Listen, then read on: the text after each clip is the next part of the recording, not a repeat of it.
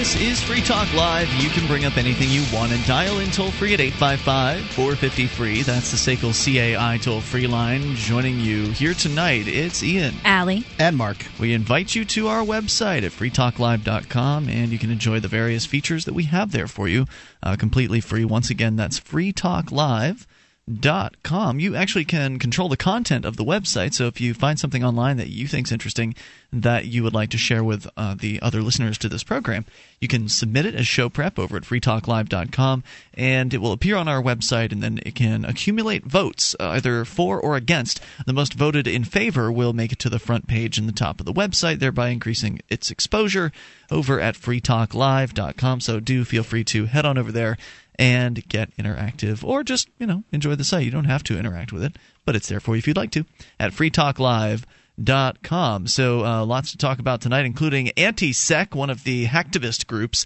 getting active here in our very own little Keene, New Hampshire. We'll tell you more about that on the way. But a news story that I mentioned earlier this week, never got a chance to really touch on it, from Poland, where a prominent Polish politician and several activists have smoked marijuana in front of Parliament as part of a campaign to liberalize the country's drug laws. With police looking on, Janusz Palikot, the head of the left-wing party's Palikot's movement, and several other people took puffs from joints as snow fell. Dozens more gathered around a platform where they smoked and chanted, "Grow it, smoke it, legalize it."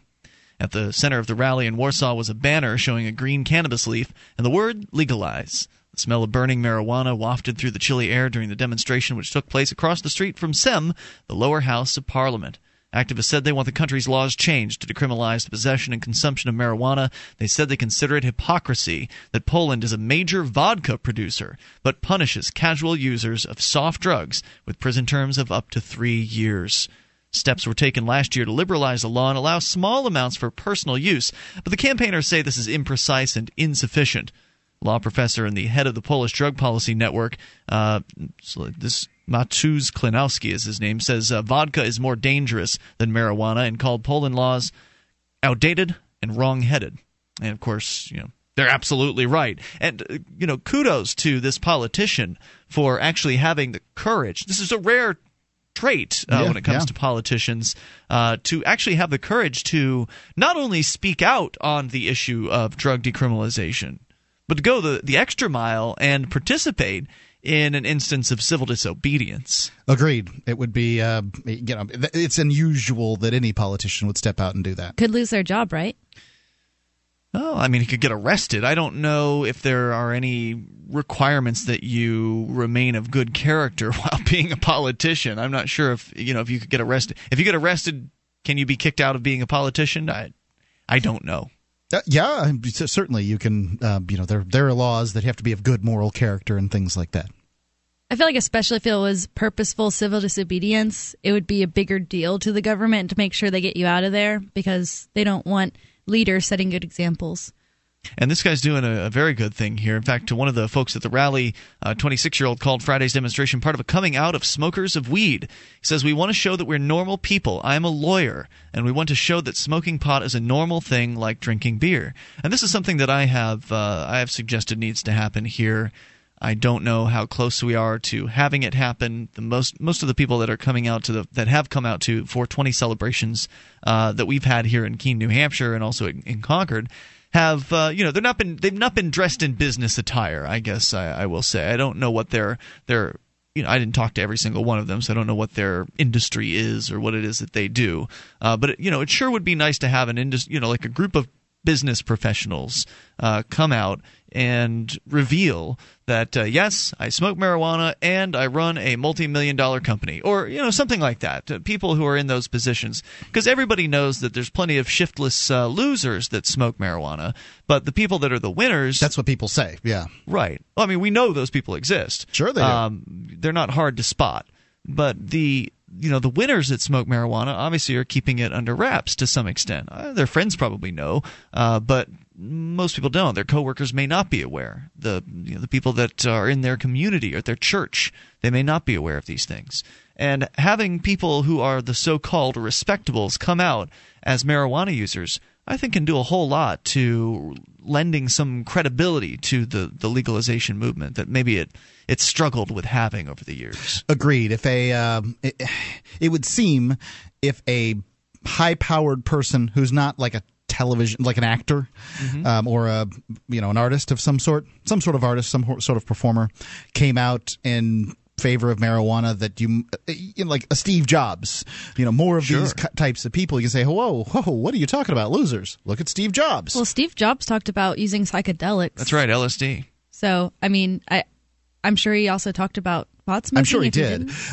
Obviously one isn't going to do it, but as they add up, it gets harder and harder for them to portray this myth that it's just shiftless losers, and that you're smoking marijuana, therefore you're promoting terrorism and that kind of thing.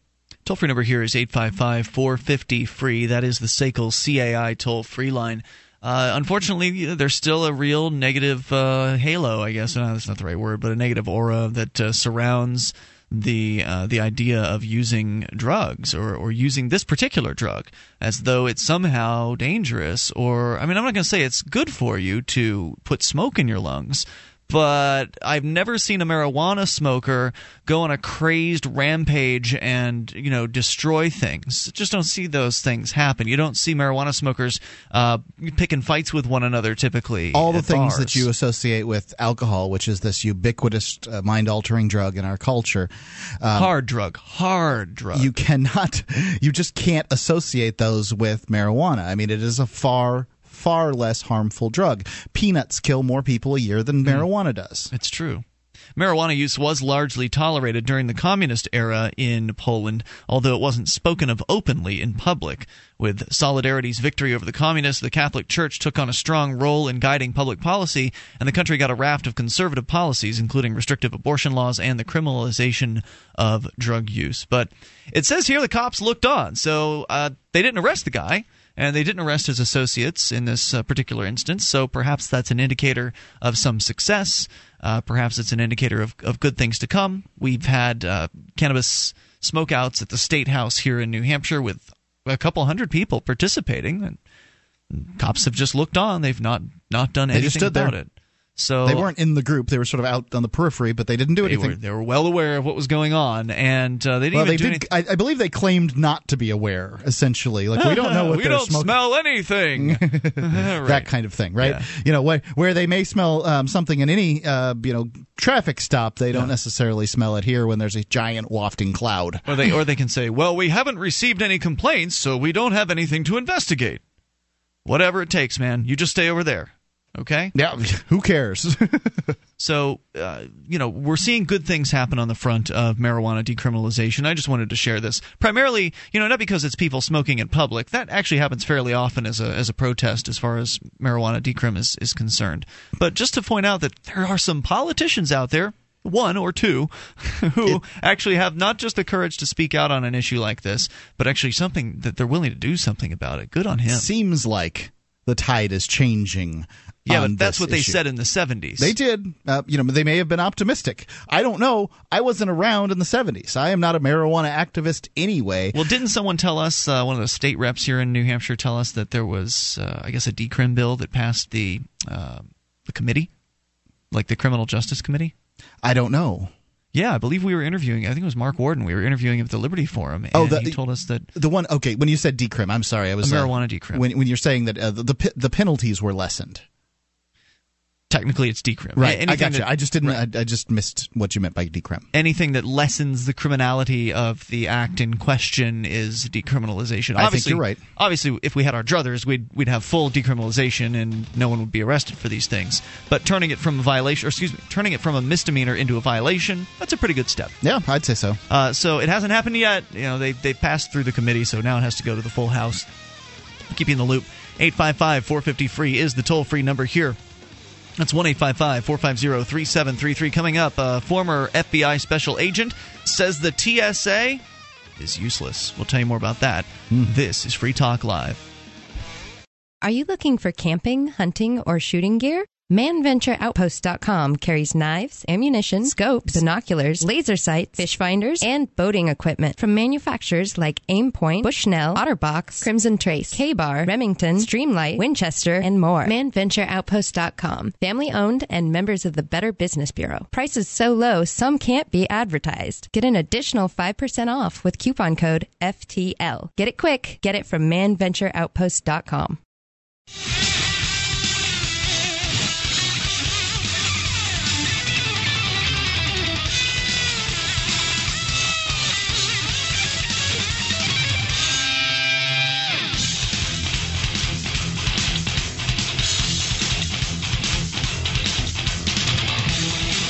This is Free Talk Live. You can bring up whatever you want. Dial in toll-free, 855-450-FREE. That's the SACL CAI toll-free line, 1-855-450-3733. And you can join us on our website at freetalklive.com. You can enjoy the features we have there. We've got listening options, including our broadband version of the show, the narrowband, and something in the middle for you. So different internet stream sizes for different internet connection speeds. And they're all free, of course, over at listen.freetalklive.com. That's also where you'll learn about the over 100 great radio stations that air this show throughout the week at various different times. Our satellite listening options, including XM satellite radio, as well as our free-to-air KU band channel, the webcam, and the listen lines that allow you to call from any phone that can dial long distance and listen in that way. So once again, head over to listen.freetalklive.com. Have you ever been the victim of an injustice and then decided to just do nothing about it because, well, attorneys are just too expensive? Jurisdictionary.com is a course for people who don't necessarily have attorneys. It's the civics course you should have gotten in high school. It arms you with the information on how to use the court's rules. Until you know how to motion for evidence and move the court and make objections and all these things that you need to be able to do, well, you're fighting in the dark. Your hands are tied behind your back. It works for plaintiffs or defendants in civil or criminal matters in state or federal courts and costs less than an hour with any good attorney, and the 4 CD course is so easy the average 8th grader can learn it in a weekend.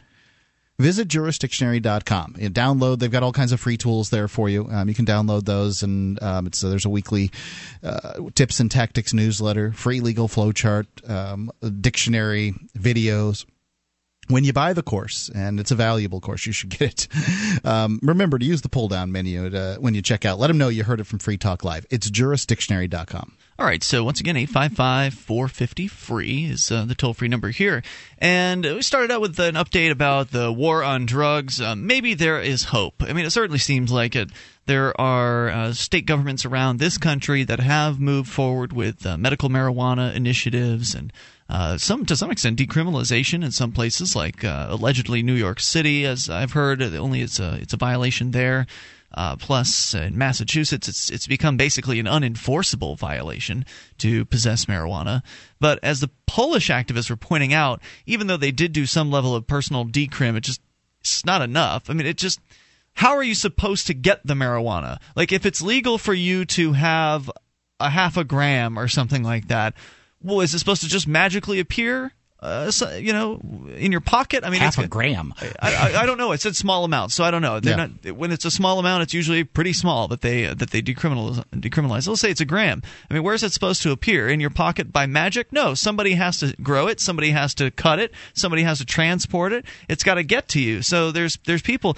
These people should not be these activities should also not be criminalized. I agree completely. I think that marijuana should be as legal as alcohol, more legal. I don't think that the restrictions on alcohol are, in many states and places, are reasonable. But if they wanted a middle-of-the-road sort of solution for marijuana, you could let people grow it. No sale of it, just grow it. You may grow your own marijuana for use in whatever way you wish. You may not give it or exchange it or sell it. I want to free the hemp industry. That's very important to me. And the whole cannabis argument is that there's this whole industry of a textile that is very useful, and we're not using that resource that would be plentiful in North America. Sure. It grows great here. And, we're just not tapping into that resource at all because of the stupid drug war. Yep, hemp is a valuable product, and it can. There's a guy who calls in all the time, Dave, who says it can clothe you, it can feed you, it can house you. I mean, it really can do all of these things. It's an incredible plant, but for whatever reason, it's not allowed. Well, we know what the reason is. All you have to do is go back into the 1930s when marijuana, the Tax Stamp Act was, I believe is what it was called, was initiated. It was basically created to this prohibition was created to protect industry. It was created to protect. I think it was DuPont and William Randolph Hearst. Yeah. So textile manufacturers and the newspaper man.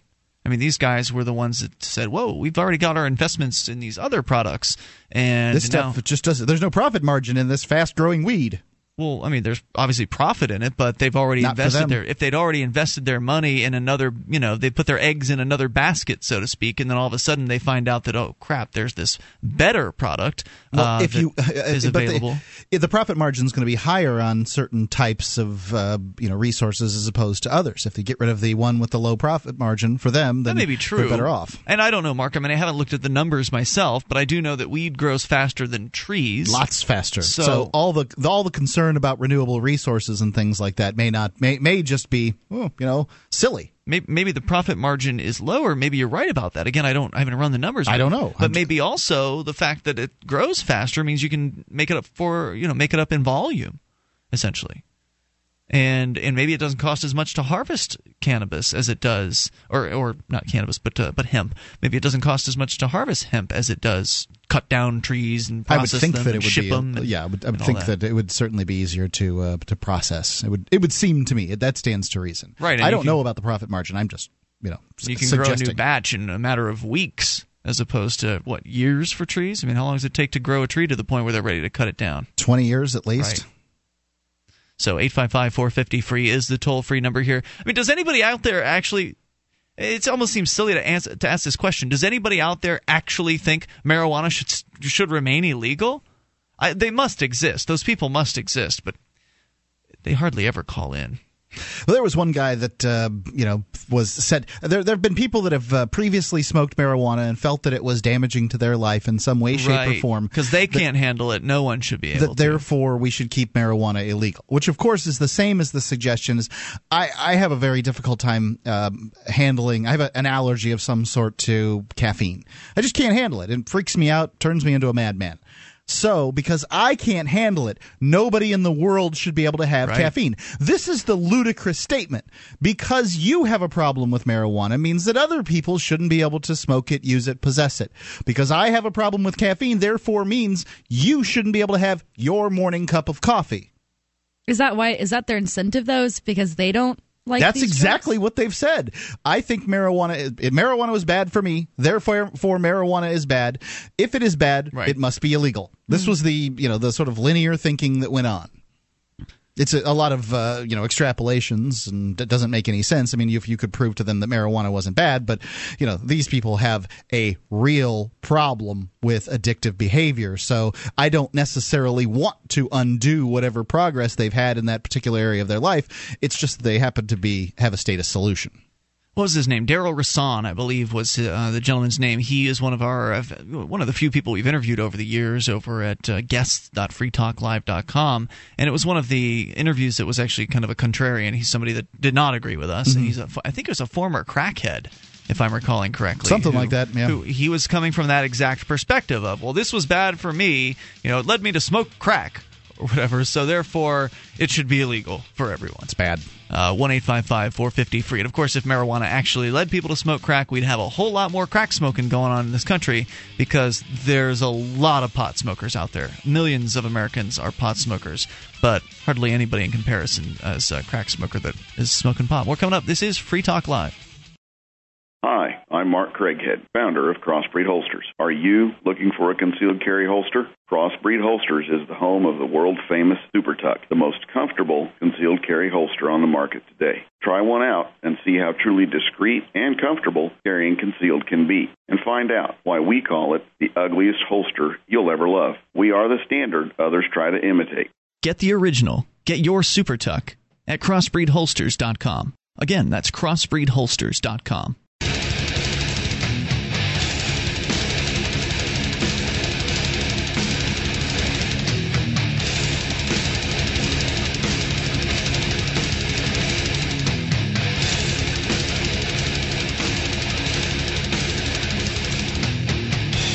This is Free Talk Live, and you can bring up whatever you want toll-free, 855-450-FREE. That's the SACL CAI toll-free line, 1-855-450-3733. You can join us on our website over at freetalklive.com. We give you the features there, and you can enjoy them, including our news updates. Get signed up. We'll keep you in the loop whenever there's something you need to know about Free Talk Live. Go to news.freetalklive.com. You can get signed up there and follow us via email, Twitter, Facebook, whichever method you prefer. It's all free, of course, over at news.freetalklive.com. And Free Talk Live is brought to you by the Free State Project. Would you like to have a chance at achieving liberty in your lifetime? Well, there's one solution in my mind, and that is that you should get together with other people that love the ideas of freedom.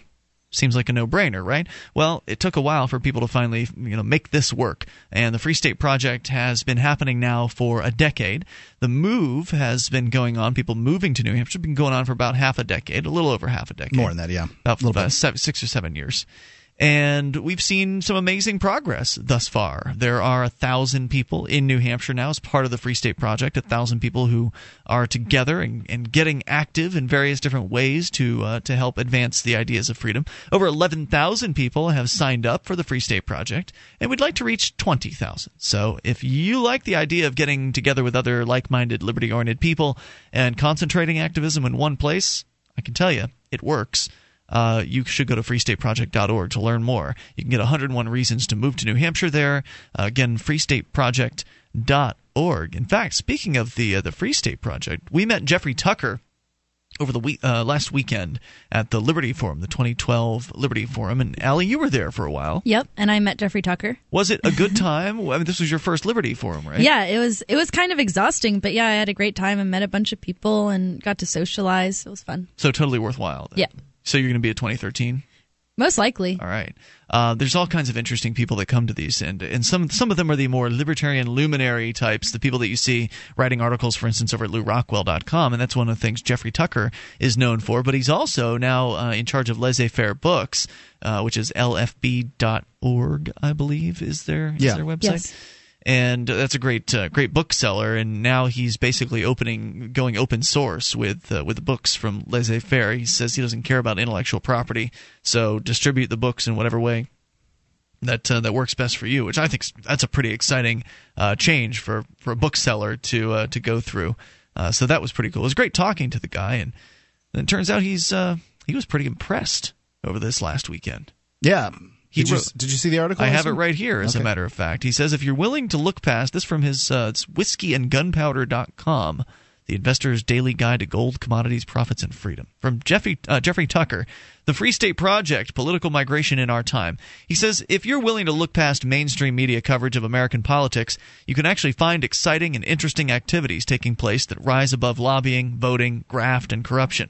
Consider the Free State Project. It's an attempt, and a surprisingly successful one, to inspire a political migration by lovers of liberty to New Hampshire. It's not about lobbying, forming a political party, populating real estate development, or anything like that.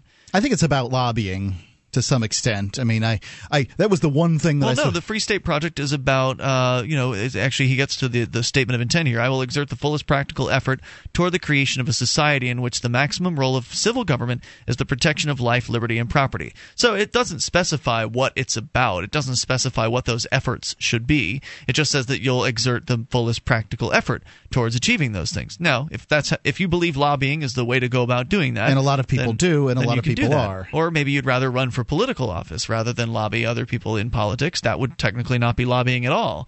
Or maybe you'd rather do media creation, as we're doing here on this program, or as Allie does over at Free Keen TV. Yep. So that's not lobbying either.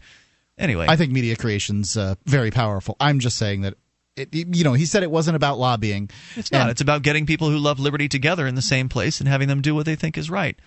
So he points out that it's not about those things. It's about seeking a place to live and let live in these times when the political culture seems to be about everything but that. The idea is to gather people with some consciousness of the idea of liberty so they can live peacefully among friends and influence the political culture in a way that brings more freedom, or at least protects what we have. As the statement that Free Staters sign says, I will exert the fullest practical effort toward the creation of a society in which the maximum role of civil government is the protection of life, liberty, and property. I had heard of this movement for years, but frankly didn't pay much attention to it.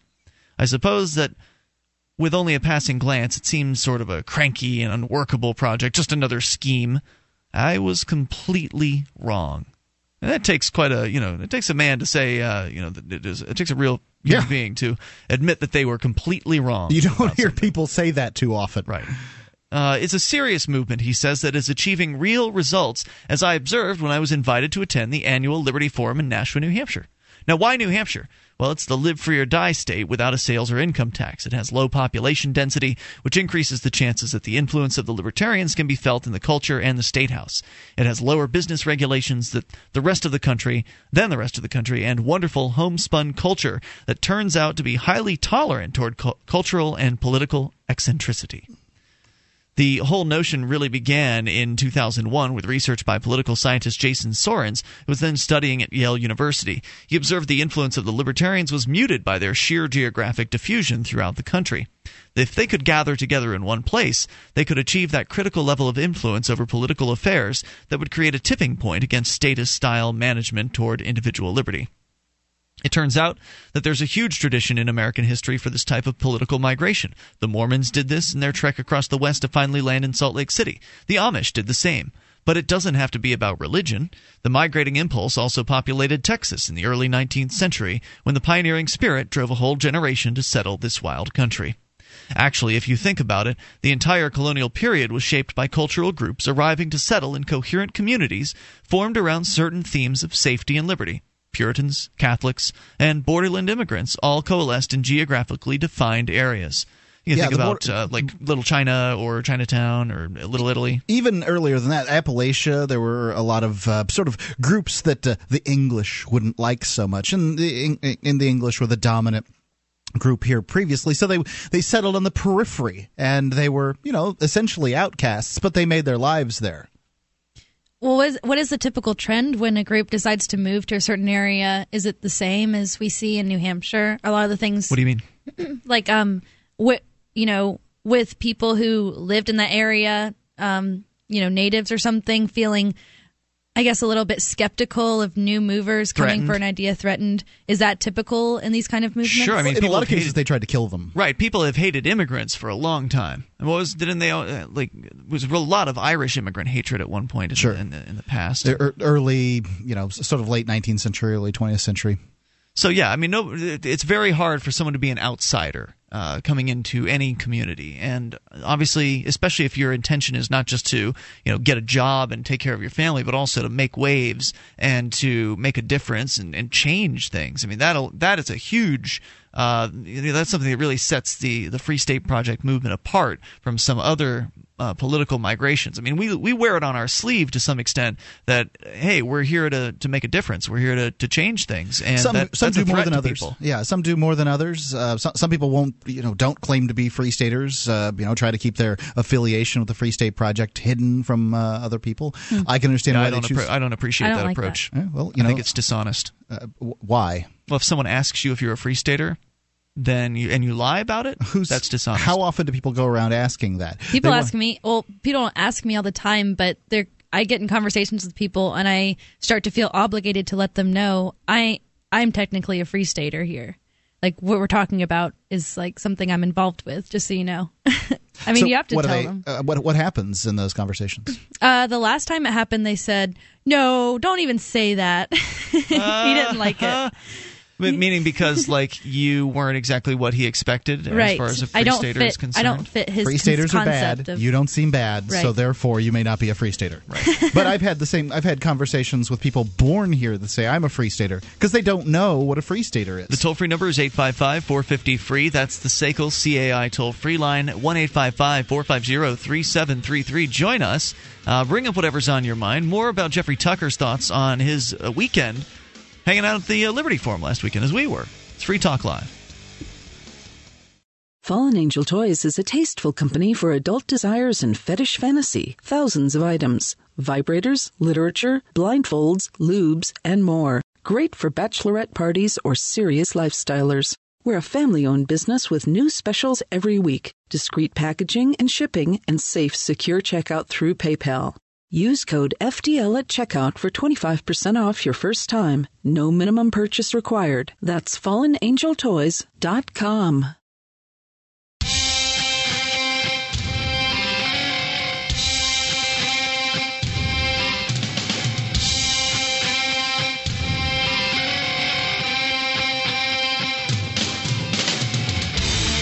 This is Free Talk Live. You can bring up what you want. Dial in toll-free at 855-450-FREE. That's the SACL CAI toll-free line, 1-855-450-3733. You can join us on our website over at freetalklive.com. And if you like the show and want to help support Free Talk Live, shop with us. Head over to shop.freetalklive.com. Enter Amazon through the links you'll find there, different Amazons for different countries, and you get your shopping done. It's the same Amazon experience you're used to.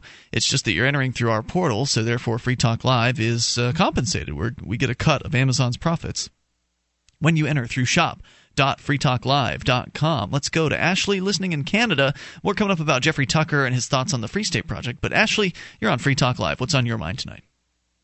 Oh, you can hear me okay? Hey, Ashley, what's on your mind? I'm just curious. I heard you guys mention on the show before that you thought it was okay to accept paychecks from the government. I'm just curious, under what circumstances do you think it's legitimate to spend fiat money? To spend it? Spend it.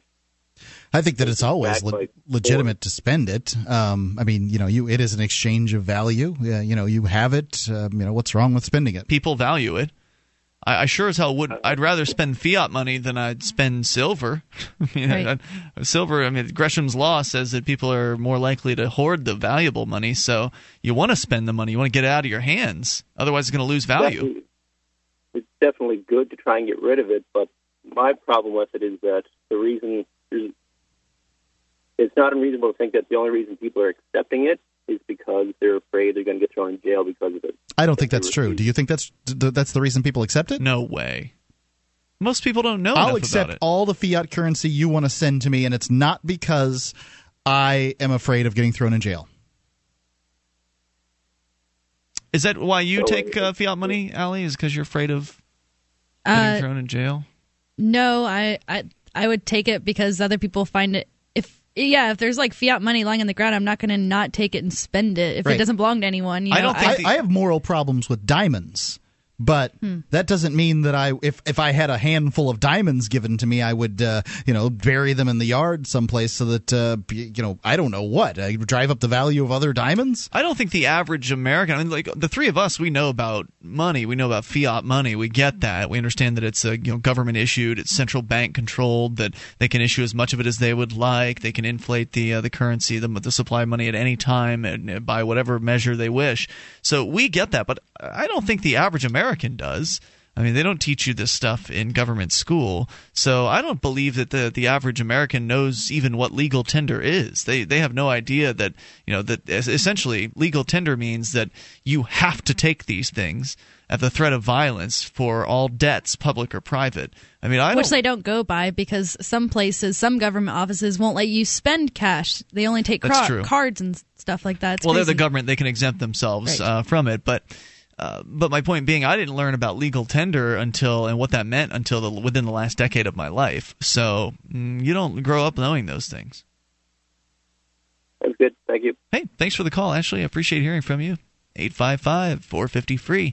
That's the SACL CAI toll-free line. He brought up that we have talked in the past about accepting money from the government is not, sort of an immoral thing. And I don't think that it is an immoral thing. Some people, want to unplug so badly and so thoroughly from the government that they give up their jobs or in whatever place or location, and I think that to some extent it's a detriment to the liberty movement. Bradley Jardis, who's on the show on Monday nights sometimes, he was a police officer, and there was a liberty-minded police officer out there at one point who, for whatever reason, listened to this show, found out about the ideas of liberty, and quit his job. And is the town that he used to work in? I'm not sure. I can't remember which one that was. Yeah. Is that place better off as a result? Because he quit? Yeah, I'd say no. Well, no. What's better off for the individual who quit? Oh, I'm not saying that he shouldn't have quit. Mm-hmm. I'm saying that it's I'm not willing to point fingers and say, oh, it's bad to be associated with the government, or to take their checks if you're on welfare and need some kind of assistance or something like that.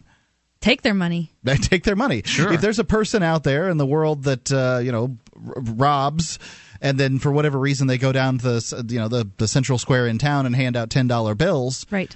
No problem with going and taking that person's $10 bills. Why would you want to leave it in the hands of the criminal? Right. Right, exactly. Toll-free number, 855-450-FREE. So Jeffrey Tucker over at from Laissez-Faire Books has written an article about his experience over the last weekend at the Liberty Forum. And he's not the only luminary type. One of the guest speakers who was really impressed, Carlos Miller, also very impressed. We had Carlos on our Saturday night show. And Carlos came to Keene afterwards, and we had some adventures with him on Monday, which resulted in my being arrested, as well as Derek J. from Tuesday night. And that wasn't even civil disobedience on your part. You were just trying to... I was just trying to go to court. But Carlos Miller was there with us, and he was pretty impressed by all that, and also had a great time at the Liberty Forum. So it wasn't just Jeffrey Tucker. But this is Jeffrey's piece about the Free State Project, which, as he says, he'd heard about in the past, but had pretty much blown it off. A bunch of crackpots. It's crazy. It's never going to wait. It's never going to pan out. But hey, it's panning out, and it's happening, and we're making a difference, and it's really still early on in this whole thing, this whole project, this concept. So let me continue with his piece here. He's talking about these migrations over time, like the Amish or the Mormons, people of a similar mindset moving to one physical location so as to have a greater effect in that area. He talks about the Quakers, the Mennonites, and the innumerable anarchist sects of the 19th century that formed their own communities. In all these cases, they found the liberty and security they were seeking. Rather than merely dreaming of a new life, they worked to put their dreams into practice in whatever way this world allows. The Free State Project is different from these only in the sense that the invitation is to move somewhere within the state, and the driving force is simply to be left alone. It turns out that being around others who share your values helps that goal. If the police pull over a Free Stater, I'm told, a dozen others show up within minutes with video cameras. Depends on where you live. If you go to jail, there are people to defend you to the press. And there's something to say for living among people you can trust, especially in these times when the government is urging everyone to rat out their neighbors, friends, and family for any reason. There is a huge diversity among the 4,000 people who have identified themselves as Free Staters. I don't know where he gets the 4,000 number from. It's a number. Yeah, it's a factual mistake. There are 11,000 people that have signed. More than 11,000 people have signed up for the Free State Project, and more than 1,000 have moved. In my trip, I met attorneys, teachers, bakers, software application developers, people who mint coins, welders, natural statesmen, bloggers, physicians. What's that natural statesman? I don't know. Just people that talk. Maybe they've always been good at schmoozing. Yeah. Not sure. Physicians and people from every walk of life that one can imagine. Some are religious and some are not. Some look like crazy mountain men. Some have oddly dyed hair. Some wear suits and ties. They are single, married, young, old, whatever. Free Staters take any job that suits them. Some run for office and win, which is not entirely difficult in a state with 400 representatives in the state legislature. Right, and that has to be the biggest thing that sort of stuns me about people around. It's sort of in the Libertarian Party, I guess, is people I'm thinking of. The Libertarians don't win anything anywhere. Hardly. What? They've made it to like soil and water boards here and there across the country. You're talking about the Libertarian Party, right? And they, people that are clearly passionate enough to be involved in the Libertarian Party where they are, spend the time and the energy on a broken treadmill. Yeah, just bang their head against a brick wall. If you care enough to run, you care enough to be involved. Why wouldn't you care enough to pick up and move and be successful at it? It's pretty hard to pick up your life and move somewhere. It is, but it's hard to spend your life doing all these other things. I don't. These failing at right. I'm only looking at the passion that they have. Right. I'm not saying they should or shouldn't. I don't know what the circumstances are in their life. I love them for what they do. Whatever. Yeah. It looks so ridiculous from where I sit. Others stay out of politics completely, says Tucker. Some are independent contractors who can relocate, so they choose this state. Others are craft makers who sell their wares from their house or online. And some are wealthy and some are poor. The reasons for coming to New Hampshire are all over the map. I met one young person who had graduated from high school 2 years ago with straight A's and a perfect transcript for going to any college she wanted. But she didn't want to deal with the debt, was tired of the indoctrination, and had seen too many people waste 4 or 8 years in school and not find any work afterward. She didn't want that for herself. So she works various jobs, pays the bills, enjoys a rich social life, and is completely happy. Most kids of her generation can't say the same.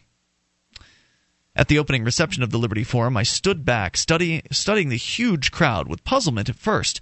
The culture of the event might best be described as a bourgeois bohemian. But then it became clear to me what was going on. These people were extremely well read. They had developed a love of liberty, and it became a passion in their life. They realized that freedom is the precondition for everything else in life that we love. You know, he mentions the bourgeois bohemian. In the past, there have been sort of these blue-collar philosophers around, and they only exist now that I can think of in the liberty movement. Toll-free number here, 855-450-FREE. That is the SACL CAI toll-free line. A little more from Jeffrey Tucker here in a moment, plus the FBI anti-terrorism expert who is coming out saying the TSA is useless. Hour 2's next. This is Free Talk Live. Available now, 4 new songs from Raja Mojo. Raja Mojo. That's R-A-J-A-M-O-J-O. Raja Mojo. I am that dirty ass. Takes away everything you can get. Keep them on the hook with this affordable debt. I call it democracy. I had enough of reading lies from fascistic, psychopathic, genocidal corporations. All I want is the truth. Raja Mojo. Everybody knows the game is rigged. The poor stay poor, the rich stay rich. 4 new songs from Raja Mojo. Buy them today at Amazon, iTunes, Napster, and at a discount at cdbaby.com.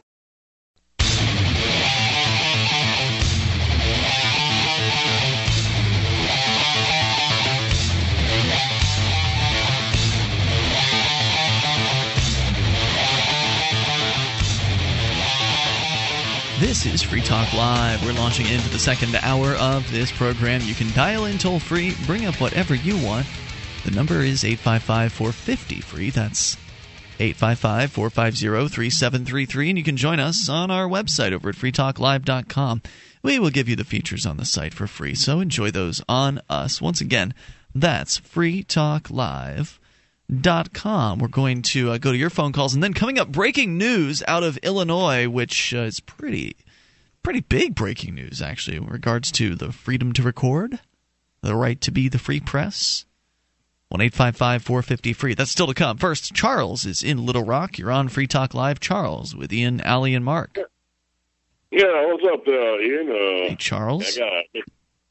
Well, I've been some changes since I last called in. I really didn't want to call you because I was still PO'd at you. You're PO'd? Why? Well, somebody sent me a message on Facebook saying, hey, man, we missed you. You need to go back to Free Talk Live.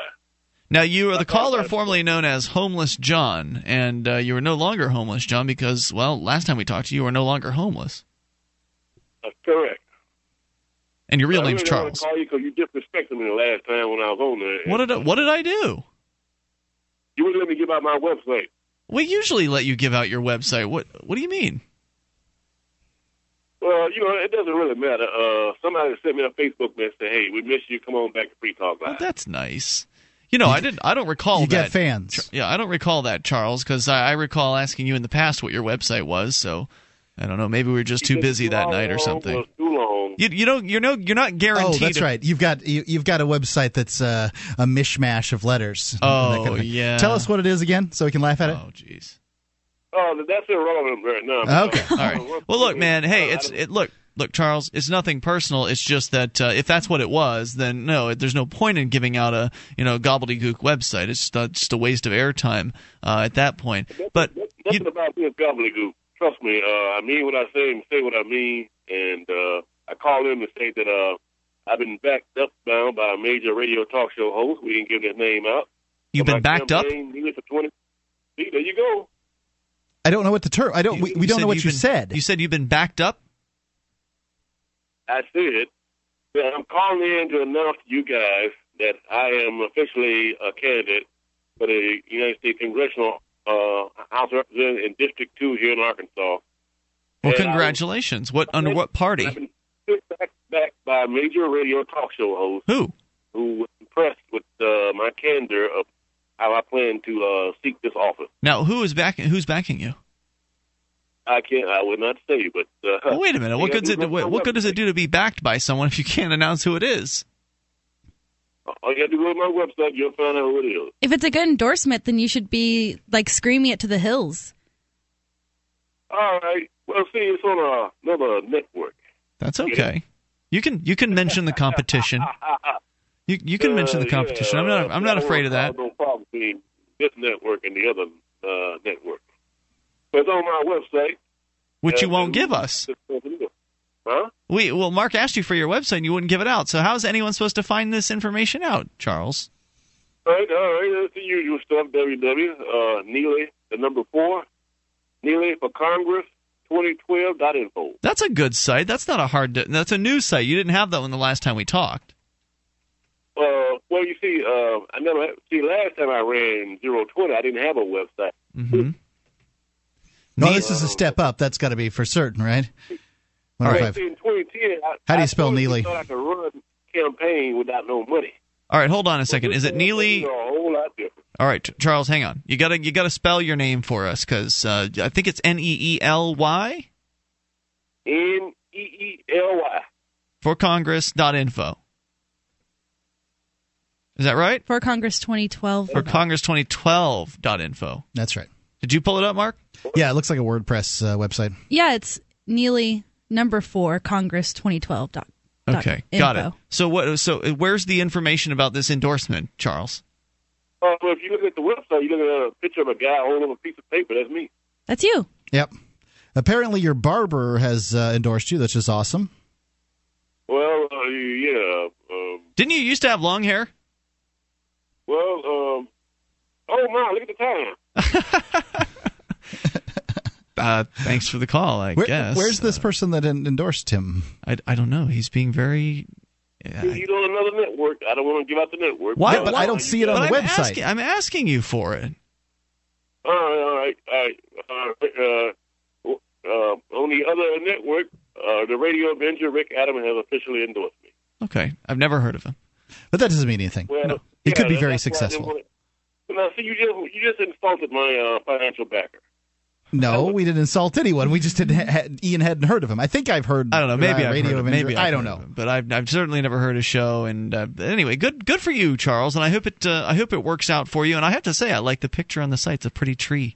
That's a very pretty tree. Thank you for the call. I appreciate hearing from you tonight. And good luck with your campaign. And there he is getting his barber down there. Yep, getting cut. Maybe that's where they cut his hair. Because I'm pretty sure it was like kind of long hair before with dreads. Yeah. 855-450-FREE. That's the SACL CAI toll-free line. And, you know, for whatever reason, the suit and tie people, they just don't like long hair in politics. He's running as an independent. Good, as it should be. Well, it should. Not if you want to win. Yeah, good point. I mean, I support people running as independents. I just don't think they're going to have a lot of luck. 1-855-450-FREE. That's the SACL CAI toll-free line. But, I mean, somebody who's had a kind of a turnaround in his life. I mean, literally was on the streets when we first started talking to him. He was calling, like, from the library, basically. I think he had a cell phone as a homeless guy and was basically... It was an 800 number, I believe, so he could... What, did you call him? No. We had an 800 number. Right, you can call from a payphone, that kind of thing. And he came across our show, and he's one of those characters that has been just kind of calling in over the years, and we check in with him from time to time, or he checks in with us, I guess. 855-450-FREE. That's the SACL CAI toll-free line. Of course, invite you to take control of these airwaves and bring up whatever you want. We've been talking about Jeffrey Tucker from LouRockwell.com and Laissez-Faire Books and his visit to the Liberty Forum over the past weekend.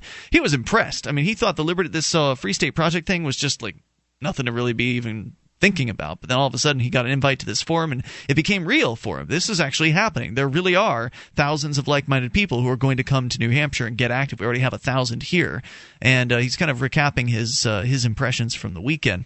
Also, because New Hampshire's a smaller state, there's more opportunity to make things happen. You have a bigger effect here.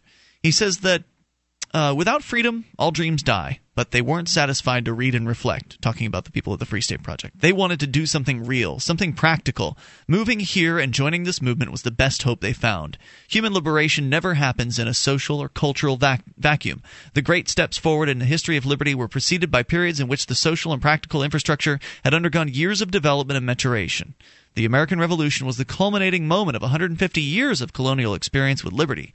The abolitionist movement was preceded by many years of the development of a robust culture and experience of free men and women in both slave and non-slave states. It's true. The repeal of prohibition was made possible because of the giant network of speakeasies and bootleggers and the ever-increasing demand of the population for the freedom to drink. Perhaps then it is necessary that the people take up the charge to live their own visions of liberty in whatever way they can, even in open defiance of our overlords, in order to prepare the ground for a brighter future. A film has already been made about the movement, Libertopia, which is, I believe, available now. If not, it will be shortly. I think it's libertopiafilm.com is where you can go learn more about that. News coverage is increasing, and the movement is clearly growing as trends in the U.S. get worse and worse. And after this election season, when it becomes very obvious to disillusioned liberty lovers around the country that national politics are now and will forever be hostile to the philosophy of individualism, I can easily imagine that the Free State Project will have another wave of immigrants ready to wave the flag, live free or die. From Jeffrey Tucker at whiskeyandgunpowder.com. Sweet. That's a huge endorsement. I mean, it's big. The whole article is effectively an endorsement for the Free State Project. It's great. Voting with or what do they call it? Voting with your feet? Vote with your feet. Yep. And your actions. Because moving to New Hampshire is only the first step. Then there's all the rest of it that comes along. Whatever sort of form of liberty activism that floats your boat. 1-855-450-FREE. The SACL CAI toll-free line. Coming up, still want to talk about the FBI anti-terrorism expert that is basically coming out against the TSA. But more important, there's breaking news out of Illinois, which you definitely need to hear about. So that's on the way. This is Free Talk Live. Here on Free Talk Live, we've been pretty excited about the Bitcoin. It's a decentralized, free market digital currency. You can learn more about it at weusecoins.com. But if you already have some Bitcoins and you'd like to spend them, you can spend them at spendbitcoins.com. When you spend Bitcoins on Amazon via spendbitcoins.com, Free Talk Live gets a cut. Or if you're an Australian trying to figure out how to buy Bitcoins, you can buy them with cash at au.spendbitcoins.com. Once again, that's spendbitcoins.com.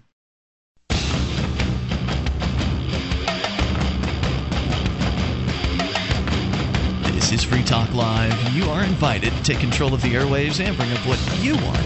855-450-FREE. That's the SACL CAI toll-free line. 1-855-450-3733. Join us on our website over at freetalklive.com. We give you the features there on the house, and you can enjoy those, including the listening options and news updates, the Shrine of Female Listeners, and more. It's all there. It's all free at freetalklive.com. Are you looking for camping, hunting, survival, or shooting gear? Man Venture Outpost carries everything you need, whether it's knives or ammunition, scopes, binoculars, laser sights, tactical flashlights, fish finders, boating equipment. They have everything, and they have it at prices that are stunningly low. If you're into the outdoors, sports activities, you need to check out manventureoutpost.com. They're family-owned and members in good standing of the Better Business Bureau. They're going to serve you in the way that you want to be served, and they're going to do it at a rate that is surprisingly low. You can get an additional 5% off with coupon code FTL. Get it quick. Get it from manventureoutpost.com. So, big news out of Illinois.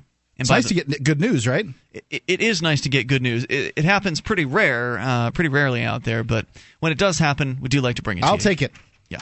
Especially news like this. I mean, this is not just good news. It's pretty big good news, and it's from the Chicago Tribune, where a Cook County judge has today ruled the state's controversial eavesdropping law unconstitutional. And we actually were just talking about this law the other day on the show, how this is Illinois, I guess until today, was one of the most oppressive places for people that were charged with this eavesdropping or so-called wiretapping charge. Typically happens when they're recording a police officer and the Police officer doesn't like that too much. They'll charge him with wiretapping, which in Illinois is a felony. Right, which has nothing to... I mean, obviously the legislatures didn't pass a wiretapping law so that you couldn't use a video camcorder to record police.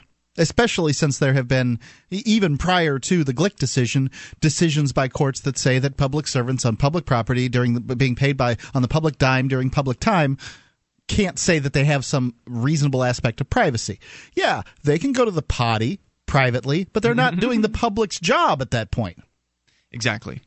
So, especially if they're carrying out an arrest of a citizen, then they should be filmed doing that. Why would they not invite cameras if they're detaining a criminal? What are they afraid of? Wouldn't they want that on film? Look, I'm getting this criminal. Right. What do they have to hide? And in this case, one would wonder. In the case of Illinois, if I'm recalling correctly, that this is not a very detailed article. It's basically a little news blast that went out. But in the case of Illinois, if I'm recalling correctly, the guy that they're talking about here, Christopher Drew, an artist who was arrested in December of 2009 for selling art without a permit. I remember this story. Sure. Drew was charged with a felony violation of the eavesdropping law after he used an audio recorder in his pocket to capture his conversations with police during his arrest. He was facing, and regularly people that are charged with this face 14 years in prison, if I'm recalling correctly. It was serious. Yeah. Serious threat. And Judge Stanley Sachs, who's assigned to criminal courts building, found the eavesdropping law unconstitutional because, he said, it potentially criminalizes, quote, wholly innocent conduct, unquote. Makes sense. So, wow, I'm really great. I think it's really great. It's huge. And let's see, it was Cook County judge, so in theory, I presume that means that they could appeal. Wouldn't that mean that the state could appeal that decision? It could, sure. Yeah. So whether they will do that or not remains to be seen. But as of right now, the wiretapping law in Illinois has been thrown out on its butt. I guess I'd ask this. Has there been a judge yet that's ruled in favor of the state in this area? To convict someone? Yeah. I can't think of one. There is not a single instance that I can think of. There must be something. There must be something, but it seems like the case law is all on the side of being able to record police.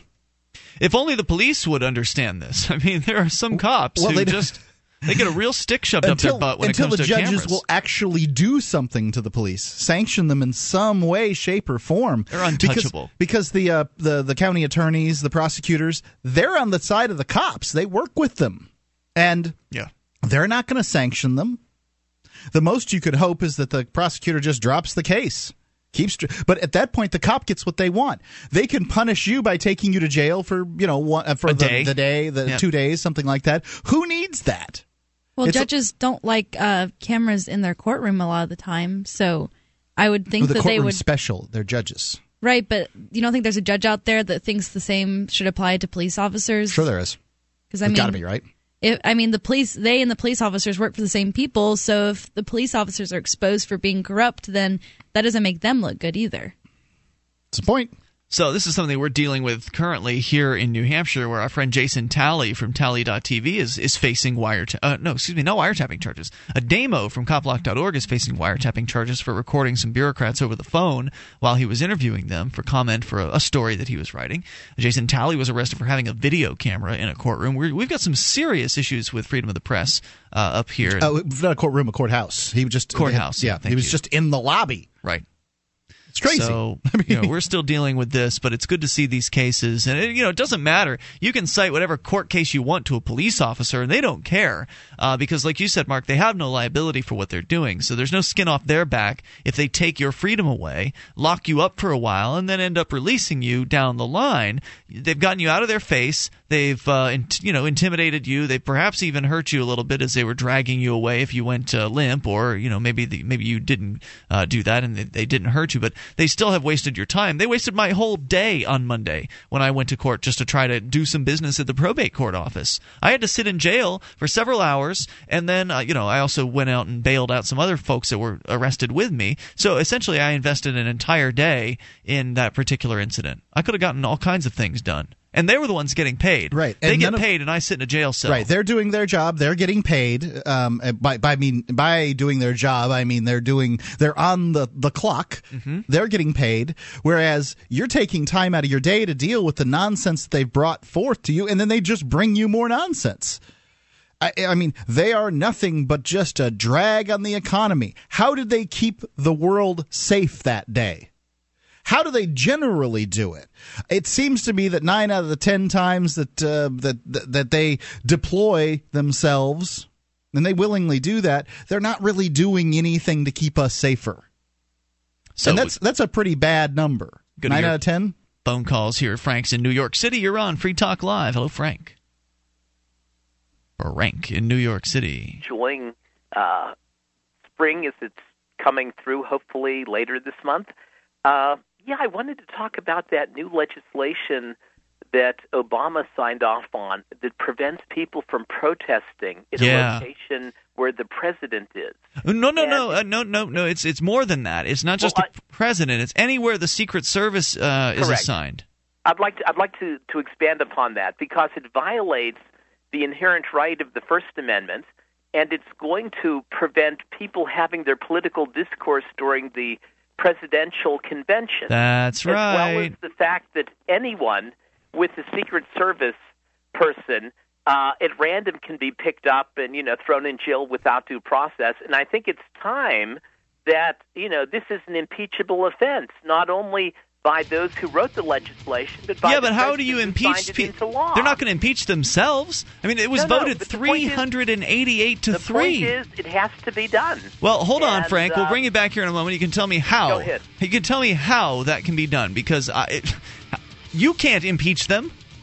Impeachment is a political process. And if 388 people voted for this new criminalization of essentially protesting, you're never going to be able to impeach them. It's Free Talk Live. In every age, a technology is created that upends the foundations of society. The wheel, the printing press, the internet. Now, in a world sliding into financial chaos, a new technology is changing the way monetary systems work around the world. It is called Bitcoin.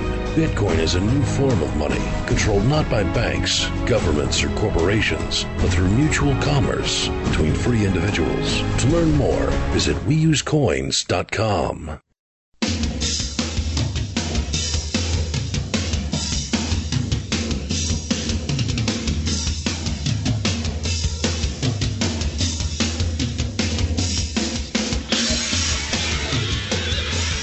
This is Free Talk Live, and you can bring up anything that you want. The toll-free number is 855-450-FREE.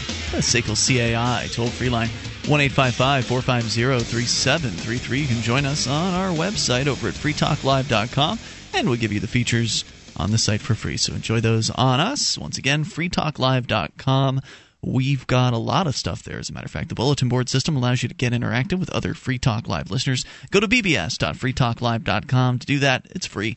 bbs.freetalklive.com. And the Free Talk Live toll-free lines are brought to you by SACL CAI. Yeah, if you have a company that needs to try something new in the area of accounts receivable or collections, SACL CAI can do it for you. They'll do it in a manner that preserves your relationship with your customers, because they know that it's important not only that you collect the money that's owed to you, but that your customers still like you at the end of the process. SACL CAI, they handle the vexing task of collections for you. You can see their banner at freetalklive.com. It's the top one on the right-hand side of the page, SACL CAI. All right, let's continue with Frank listening in New York City. You're pretty upset, Frank. You say Congress needs to be impeached, and you said and I would like to know exactly how you plan to go about doing that, considering... Well, that's really an interesting process. Some states have the capacity in their state constitution to recall the representatives when they violate the law or they commit a crime. And I would say that what we should do is all those that voted should be arrested for treason. And treason against the Constitution and the Bill of Rights. And you're talking about the 388 congressmen who voted in favor. It would be a great way to clean out the Congress. And let me bring our listeners up to speed here, Frank, just real quick. The 388 congressmen who voted in favor of the legislation we talked about, where 3 people voted against it, which is it criminalizes any protest, anything that is so-called disruptive of a political event, where the Secret Service are assigned, whether it be to protect an individual or they're just there to protect the event. It doesn't have to be just an individual. It can be an event of national significance. Free speech. It violates free speech. And it violates the freedom of right. It violates the right to assemble. I don't think we can trust our current Supreme Court to rule on this. Let's say if the ACLU or a number of states decide to take this through the judicial process.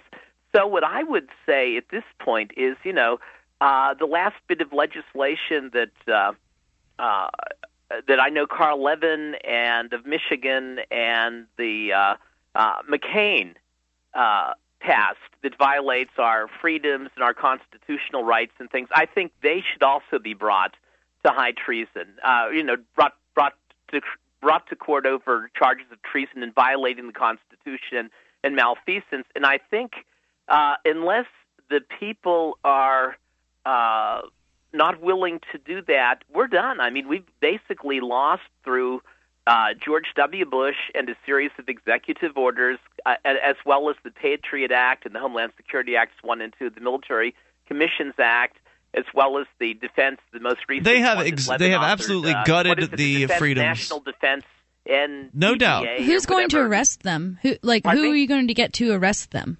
Well, I think that's a good question. No one. But the point is, they've committed high treason. They violated the Constitution. They violated their oath of office. But they've been doing this for years. They've been doing it forever. The crime against an American is to violate the Constitution and their inherent freedom. I get where you're coming from, Frank, and the fact that people are afraid to go through the legal process of having it reviewed and thrown out just shows me how complicit the mass population is. Well, I don't think it's that they're afraid. I think they understand. No understanding of law or the Constitution. Frank, I think it costs that people, a lot of money to do that. Right. I think that people understand that it's pointless. It's not that it's not that there's fear you've involved. Already by agreeing to that, you've already allowed this to happen. The point is, it has to be adjudicated and brought through. Well, go for it, Frank, and let us know how it works out. Thanks for the call. I appreciate it. At 855-450-FREE. If it's such an easy thing to do, go ahead and, he says he's a well-connected guy. Maybe he could go find himself some great team of kick-butt lawyers and go and take on the system. According to Representative Amash, who voted against the bill, he was talking about H.R. Justin Amash? Yeah, okay. I believe that's his name. I think so. He says that it expands current law to make it a crime to enter or remain in an area where an official is visiting, even if the person does not know it's illegal to be in that area and has no reason to suspect it's illegal. Yep, that's true, and it's more than that. It's also national events or events of national significance or something like that. So, like the Super Bowl, if the federal government, Department of Homeland Security, and the Secret Service deems an event to be a significant event, then it doesn't matter if there's like a presidential candidate there. It can just be that they've deemed it significant, and so therefore the Secret Service is kind of handling it, and so therefore any manner of so-called disruption happening there could also be considered a federal crime. Yep, that's a problem. Frank, and to those who are thinking like Frank, I get it. You're frustrated, and the system sucks, and it's unwieldy, and it's next to impossible to get it to do the right thing. Now and then the broken clock will strike correctly. Here and there they say a broken clock strikes right twice a day. In this case, we gave you an example of that a little while ago where the Illinois judge threw out the wiretapping law as unconstitutional. That was the right decision. And they do those things from time to time, and it's useful for them to do that because it makes people believe that there's still a chance. That, oh, look, there's a sane judge out there. Maybe there's a chance that we could fix this thing. Maybe there's a chance that we can bring them all up on charges, throw the bums out. And, for all the talk about these things, it never ends up happening. And beyond that, I am not interested in seeing retribution happen against these people. I don't want to continue the cycle of violence. If retribution is throwing them out of office, that's no. Bringing them up on criminal charges. Bringing them up on criminal charges. Frank wants to put them in jail. He wants to hurt these people. I don't think there's much of a chance of it, but okay. No, I agree with you. There's no chance of it. You couldn't possibly achieve this. Maybe you could have a recall petition in one state and petition to get one of them, out of office that way.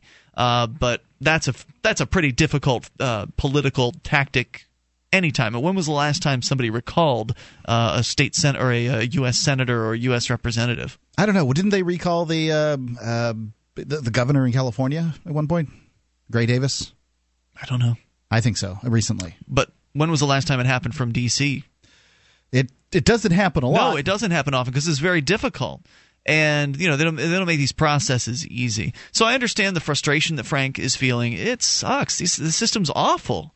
and it makes it there. They made it very difficult to make any significant change inside it. And I can understand that these people have hurt people, so I get why you want to go, strike back and bring them up on charges and give them a taste of their own medicine. But I feel like that's continuing the cycle of violence. I don't mind bringing these things to court, though. He was talking about the ACLU bringing it to the Supreme Court, getting it overturned, and that kind of thing. He was also talking about charging all 388 of them with criminal sanctions. He did say that. Right. Absolutely. Do you support that? I don't care. You don't? As far as I'm concerned, they have wielded the ring of power, and the ring of power will eat your soul. If it destroys your soul, I don't care. But shouldn't they be forgiven? Look, Aren't they human beings who've made mistakes? Forgiveness is the path of least resistance in this, that it's the best way to go. But if for whatever reason, let's take a look, the political process eats itself on a relatively regular basis in human history. Yes, those that hold the ring of power will lose it, and then someone else will get it, and they'll turn it on the previous masters. And then they will kill them, they will hang them, they will gouge their eyes out, they'll do all kinds of things. So let's stop that cycle of violence. I'm fine with all of those things. I'm just saying, I don't care. You're fine with gouging people's eyes out? I don't care. Well, look, I don't care. I mean, if Afghanistan, if the Taliban come over here and they snatch up Barack Obama and they gouge out his eyes with hot pokers because they're mad at what he has done in their country, I don't care. He hasn't physically really done much. He sends the orders. He sends the orders. And exactly. One can say that it's the soldiers' fault. I don't really see it that way. I see it as the people at the top. I see it as their fault. But I'm not advocating that. Okay. But I'm not gonna rub my ashes in my hair, wear sackcloth, and mope around for a month. No, I see where you're coming from. I get it. Right. It's hard to shed a tear over the death of a criminal. I mean, I understand that. And you're not advocating it, so I guess that's fine. 855-450-FREE. That's the SACL CAI toll-free line. But don't believe that it's possible to bring these people up on criminal charges. I mean, you're asking the same corrupt system that you think is so screwed to bring these people up on charges so you can get some justice? Frank called the system the people. Yeah, I'm sorry. No, they're not me. I'm not involved in the system. I don't want nothing to do with it. More on the way, at least the federal government. It's Free Talk Live. Do you have a product or service that you can sell to a national audience? Free Talk Live is a nationally syndicated radio program on more than 100 radio stations coast to coast. We've been named to Talkers Magazine's Heavy 100 list. That's the 100 most important radio talk shows in the nation, thrice. And 5 times the best political podcast from podcastawards.com. You can have access to our more than 100 radio stations and our large and loyal podcast audience for less than $1,000 a month. Contact me, Mark, at freetalklive.com.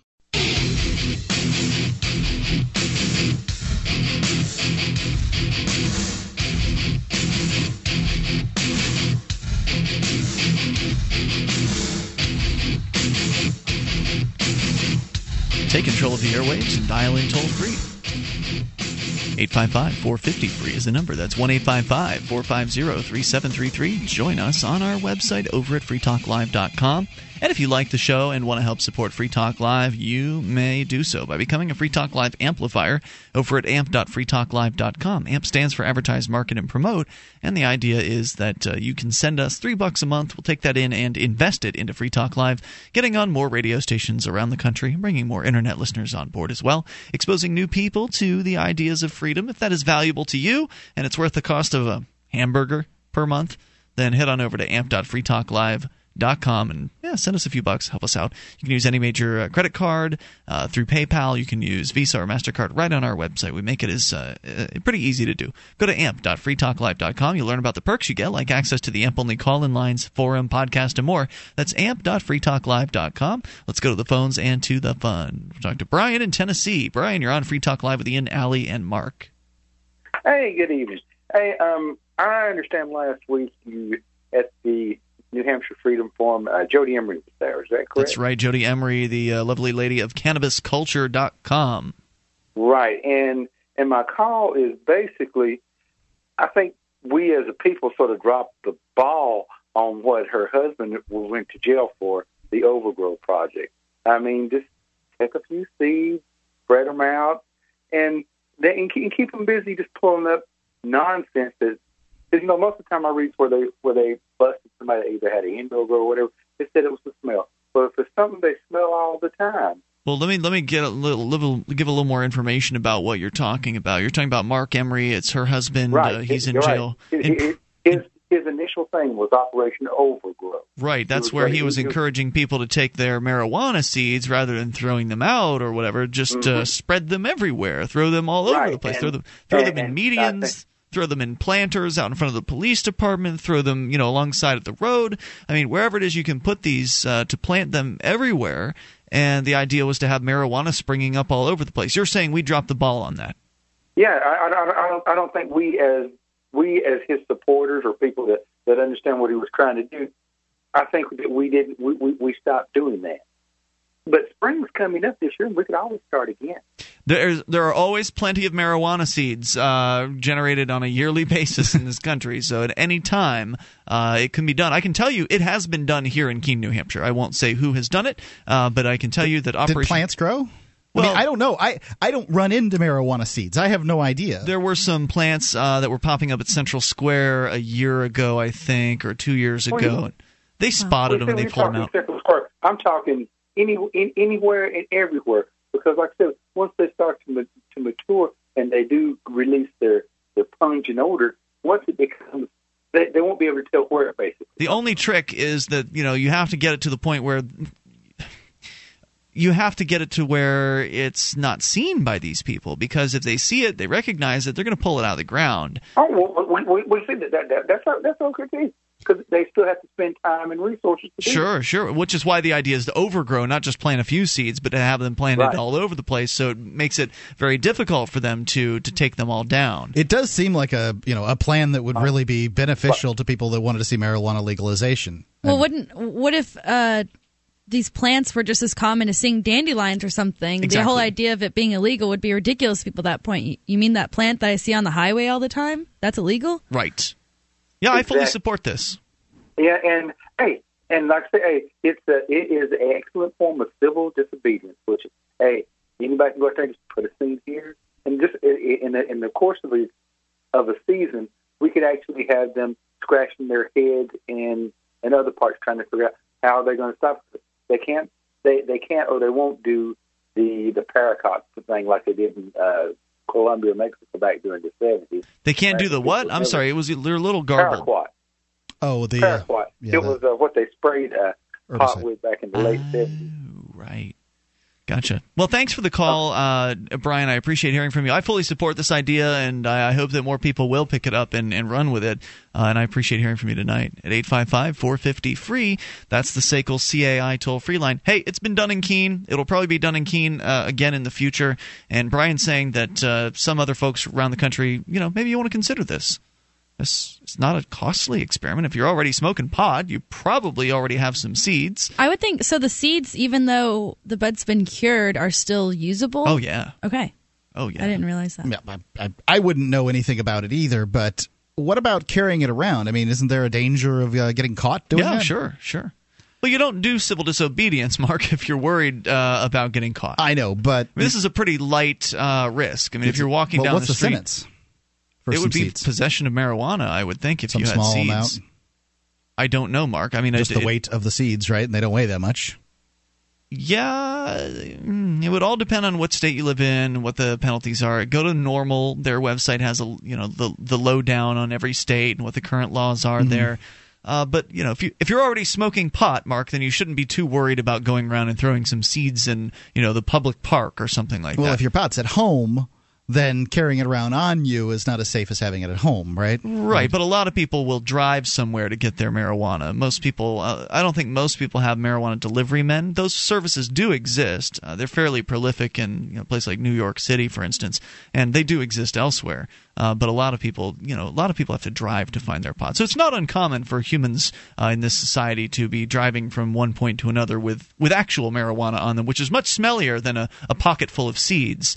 If you actually have the marijuana buds on you, you're going to be much more detectable than seeds. But if you're walking to... So what are the benefits of having these plants grow over for those the uninitiated? Like, they see the plants, they get used to the idea that the plants are there, they can't overcome it. Well, I think the idea is to acclimate people to seeing these things around. Obviously, there's a news angle to this, like, whoa, marijuana plants are growing in front of City Hall.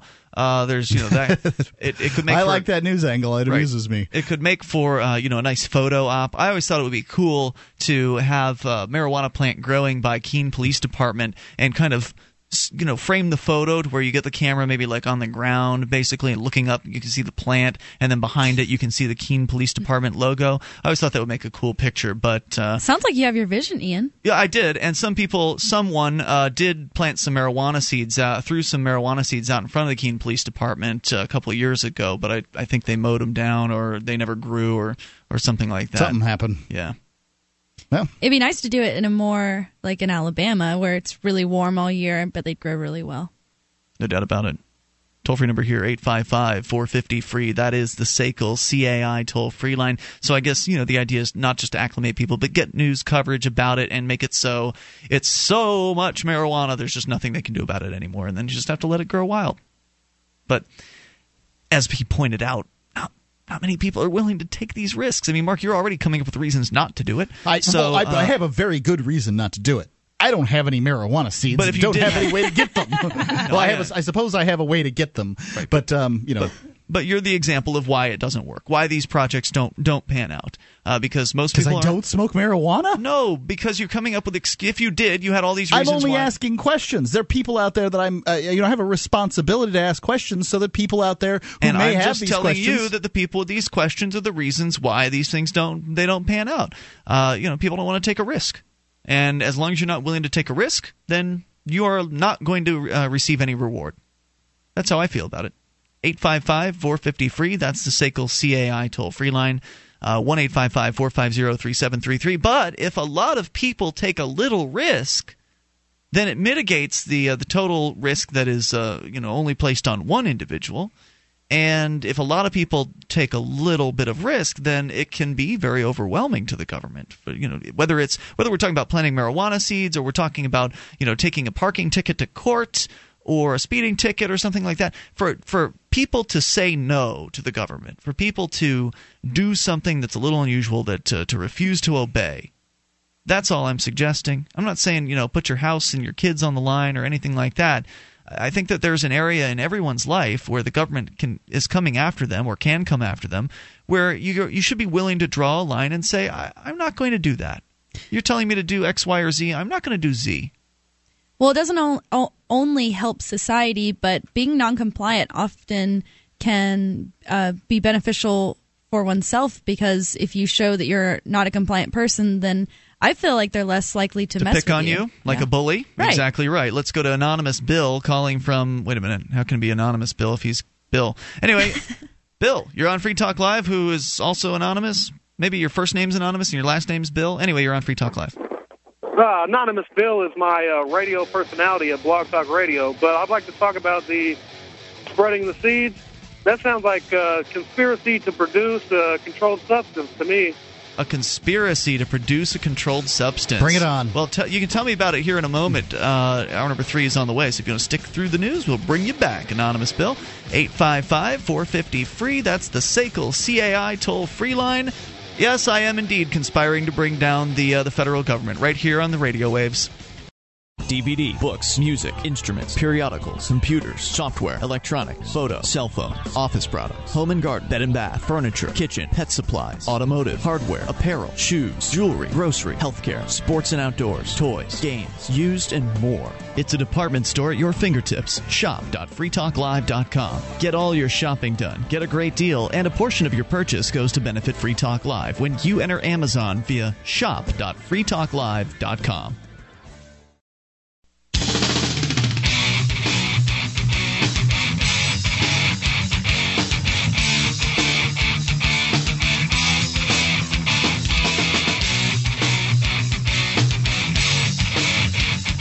This is Free Talk Live. We are launching into the third hour of the program. You are invited to bring up anything you want at 855-450-FREE. That's the SACL CAI toll-free line. You can join us on our website over at freetalklive.com. We give you the features on the site for free, so enjoy those on us. Once again, freetalklive.com. Here with you tonight, it's Ian, Allie, and Mark. All right, so we'll continue taking your calls at 855-450-FREE. We'll go back to Anonymous Bill calling from Indy, listening to WXNT. We ran out of time in the last hour. Wanted to make sure you had a chance to get your thoughts out, Bill, so go ahead. Well, I was just saying how they were going to try to throw the book at you there and charge you with, what was it, conspiracy to manufacture a controlled substance? You're talking about in regards to Operation Overgrow, which we were discussing last hour, which is Mark Emery's project that he suggested that people go and plant marijuana seeds in as many places in the public as possible, whether it be the park or in front of the police station or City Hall, side of the road, the median, to thereby overgrow the government with marijuana. And you're saying that you're worried that the government could come after someone for even talking about that? Well, no, not talking about it. Mark was just talking about how what would they give you? What would the charge be? Well, it could be anything from minor possession, like he was talking about with the weight, or all the way up to probably conspiracy to manufacture a controlled substance, possibly even to distribute, if you're really doing this hardcore. So do you think that the throwing of the seeds means the charge of the conspiracy to manufacture, or the talking about it is the conspiracy? Oh, well, surely it's the throwing, the actual planting and such. Okay. Yeah, no, is that conspiracy? That's the actual action of doing it. Conspiring is to plan. Hey, correct? well, look, I think that when they get an opportunity to charge, they do tend to pile the charges up. Yeah, and your defense attorney, if you wish to pay for one of those really expensive things, they may be able to get some of those charges tossed. But I think that to some extent he's right. Well, but at the point where you're planting it, it's not a controlled substance yet. It's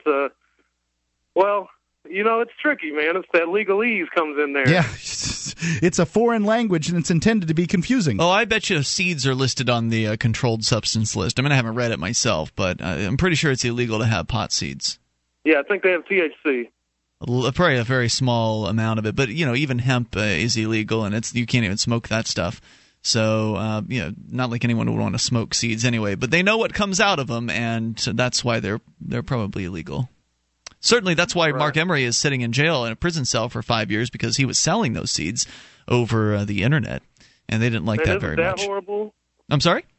Isn't that just horrible? Yes, it is. It absolutely is. You can write to him over at freemark.ca. That's freemarc.ca. They've got his address there, and I'm sure he would appreciate hearing from you. Anything else you want to share tonight? I think that's it. Have a good show, guys. Thanks for the call tonight, Anonymous Bill. Appreciate hearing from you. All right. In other news, the anti-terrorism expert Cory Doctorow, we've had him on the show in the past. Yeah. Once upon a time. Over at boingboing.net. It's a huge blog site on the internet. It's one of those top internet sites. Steve Moore, who identifies himself as a former FBI special agent and head of the Los Angeles Joint Terrorism Task Force, Al-Qaeda Squad, says that the TSA is useless. He says they don't catch terrorists, and he says that they won't catch terrorists. I've heard from just a multitude of law enforcement officers that the TSA is just a gigantic joke to them. That they're not law enforcement officers, they don't fit the criteria or whatever. So it's interesting to see what they think in that area. To them, the TSA is, I don't know, inefficient, silly. I don't know what they think. These precisely. are from law enforcement officers? Yeah, that's the several I've talked to. Okay. They just don't think the TSA counts. They may very well take a TSA agent's side. Now, when the TSA was giving me trouble at the Manchester airport, it was the Londonderry police force that came to their aid. They didn't come to my aid to protect me from these silly folks. But I'm sure that the Londonderry police probably don't have a great deal of respect for the TSA either. So, I guess I just find it funny because they're obviously not taking a critical look at their own occupation. Well, who does? So he says they won't catch terrorists. He says they can't catch terrorists. Why can't they? Well, we'll find out. He also claims 35 years piloting experience, and his father was United's head of security and anti-hijacking SWAT training and experience. Frankly, this is the cop now. The first portion was Cory Doctorow. This is the officer. Again, former FBI special agent, head of the Joint Terrorism Task Force in L.A. Frankly, the professional experience I have had with TSA has frightened me. Once, when approaching screening for a flight on official FBI business, I showed my badge, as I had done for decades, in order to bypass screening. You can be envious, but remember, I was one less person in line. I was asked for my form, which showed that I was armed. I was unarmed on this flight because my ultimate destination was a foreign country. I was told, then you have to be screened. This logic startled me, so I asked, if I tell you I have a high-powered weapon, will you let me bypass screening? But if I tell you I'm unarmed, I then have to be screened? The answer? Yes, exactly. Another time, I was bypassing screening again on official FBI business with my .40 caliber semi-automatic pistol, and a TSA officer noticed a clip of my pocket knife. "You can't bring a knife on board," he said. I looked at him incredulously and asked, "The semi-automatic pistol is okay, but you don't trust me with a knife?" His response was equal parts predictable and frightening. "But knives are not allowed on the planes," he says. Neither is the gun. The report goes on to state that the virtual strip search screening machines are a failure and that they cannot detect the type of explosives used by the underwear bomber or even a pistol used as a TSA's own real-world test of the machines. Yet the TSA has spent approximately $60 billion since 2002 and now has over 65,000 employees. They got to spend their budget. Like any other government agency, if they don't spend their budget, they'll get a lower budget next year. So at the end of the cycle, they figure out what to do with all that leftover money. That's right. Their 65,000 employees means they have more employees than the Department of State, more than the Department of Energy, more than the Department of Labor, more than the Department of Education, Department of Housing, and Urban Development combined. The TSA has become, according to the report, an enormous, inflexible, and distracted bureaucracy more concerned with consolidating power. No, well, sure. Each time the TSA is publicly called to account for their actions, they fight back with fear-based press releases, which usually begin with, "At a time like this," or "Al-Qaeda is planning at this moment." The tactic, of course, is to throw the spotlight off the fact that their policies are doing nothing to make America safer at a time like this. Sometimes doing the wrong thing is just as bad as doing nothing. That from, again, a former FBI special agent and the head of the Los Angeles Joint Terrorism Task Force, Al-Qaeda squad. I went through the Disney screening when I took my son. Disney screening? Yeah, there's screening at Disney World. Wow. They get your thumb, they get your fingerprint. I know a friend of mine turned around and wouldn't go to Disney World because of that. I don't know what that did with as far as their ticket purchase, but maybe. It seems like what they're trying to do is match up your fingerprint to your your ticket, and that way you can come in later on in the day, but you're not giving your ticket to somebody else so that they can come in later on in the day. Do you understand? I haven't been to Disney World as an adult, so I don't understand the process. Well, let's say why would you be able to give away a ticket? Don't most tickets, when you take a ticket or when someone takes it, like they tear it in half? No, or it's nothing like that. So let's say the ticket comes in a credit card form, like a room key for a hotel. Got it. So let's say that I get the 3-day pass. You and me, we're on vacation because we love going on vacation together in Orlando, Florida. And I say, you know what? Tell you what, you go do something today and I'll go to Disney and I'll get the 3-day pass. It's cheaper per day. And then when I come back, I'll let you get it. And then, the next day we'll do something great together or whatever. So then we both get to go and it's cheaper. Well, they can't do that because they've scanned my fingerprint. And then they put your fingerprint on the card? Yeah, the fingerprint is associated with the card. So it's all in a computer system so at I Disney. could go back the next day. So let me see if I've got this straight. So the next day when you go back, you scan the card and give them your fingerprint again? And if the two match up, correct, then you get in? That's correct. Wow. It's, this biometric information. That is crazy. Well, I mean, it is what it is. Secondarily... Does it make you feel a little awkward doing that? I don't like it, but what are you going to do? I mean, they make it as unobtrusive. Jack wants to go to Disney World. They wanted Daddy's to going make to give it his as fingerprints up. Unobtrusive as possible. Right. Like I was standing there. I have the option. My wife is bundled up with gear because, going someplace with a child is never just a, just hop in the car and go situation. And my son could be like, no, we're not going to see Buzz Lightyear today. Sorry, Daddy doesn't like the fingerprint machine. 855-450-FREE, the SACL CAI toll-free line. Bring up anything. Free Talk Live. Become a Free Talk Live amplifier for just $3 per month. You'll get perks, and you'll help us free more minds worldwide. Visit amp.freetalklive.com.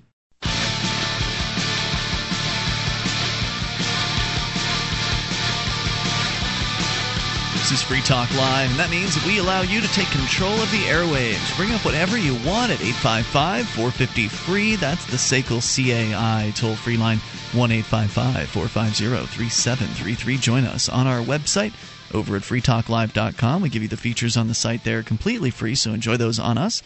Once again, that's freetalklive.com. And here with you tonight, it's Ian. Allie. And Mark. Don't forget, again, freetalklive.com. All the features on the site, we give them away.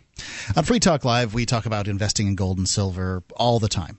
Whether you want to do it as a hedge against inflation or investment or barter currency, we've teamed up with Midas Resources in order to bring you some really great rates on gold and silver. You can go to gold.freetalklive.com, see all the coins we have over there, pieces, silver and gold, ways of holding, bullion, numismatic pieces, whatever you want. There are lots of different pieces there, and you can check them out and comparison shop if that's what you wish to do. Your purchasing there helps Free Talk Live. It helps Midas Resources, which is associated with our syndicate, Genesis Communications Network, and, get some gold and silver that you can have in your possession because you don't want to have it someplace else. It's gold.freetalklive.com. All right, so 855-450-FREE is the toll-free number. You can bring up what you want. Change gears a little bit here away from the issues to something a little more personal, something that affects everyone, and that is sleep. Okay.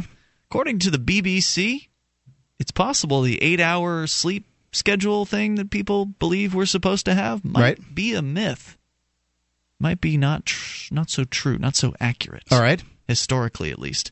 We often worry, writes the BBC, about lying awake in the middle of the night, but it could be good for you. A growing body of evidence from both science and history suggests that the 8-hour sleep may be unnatural. In the 1990s, psychiatrist Thomas Wehr conducted an experiment in which a group of people were plunged into darkness for 14 hours every day for a month. It took some time for their sleep to regulate, but by the fourth week, the subjects had settled into a very distinct sleeping pattern. They first slept for 4 hours, then woke for 1 or 2 hours, before falling into a second 4-hour sleep. Yeah. You familiar with this? Mm-hmm. Why? Is that what you do, or no? I've done it. I've done it in the past, but I don't like it very much.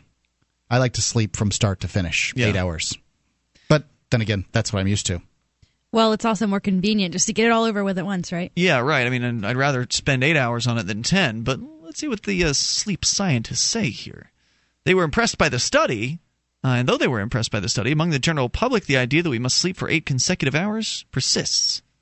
In 2001, historian Roger Eckrich of Virginia Tech published a seminal paper drawn from 16 years of research, revealing a wealth of historical evidence that humans used to sleep in 2 distinct chunks.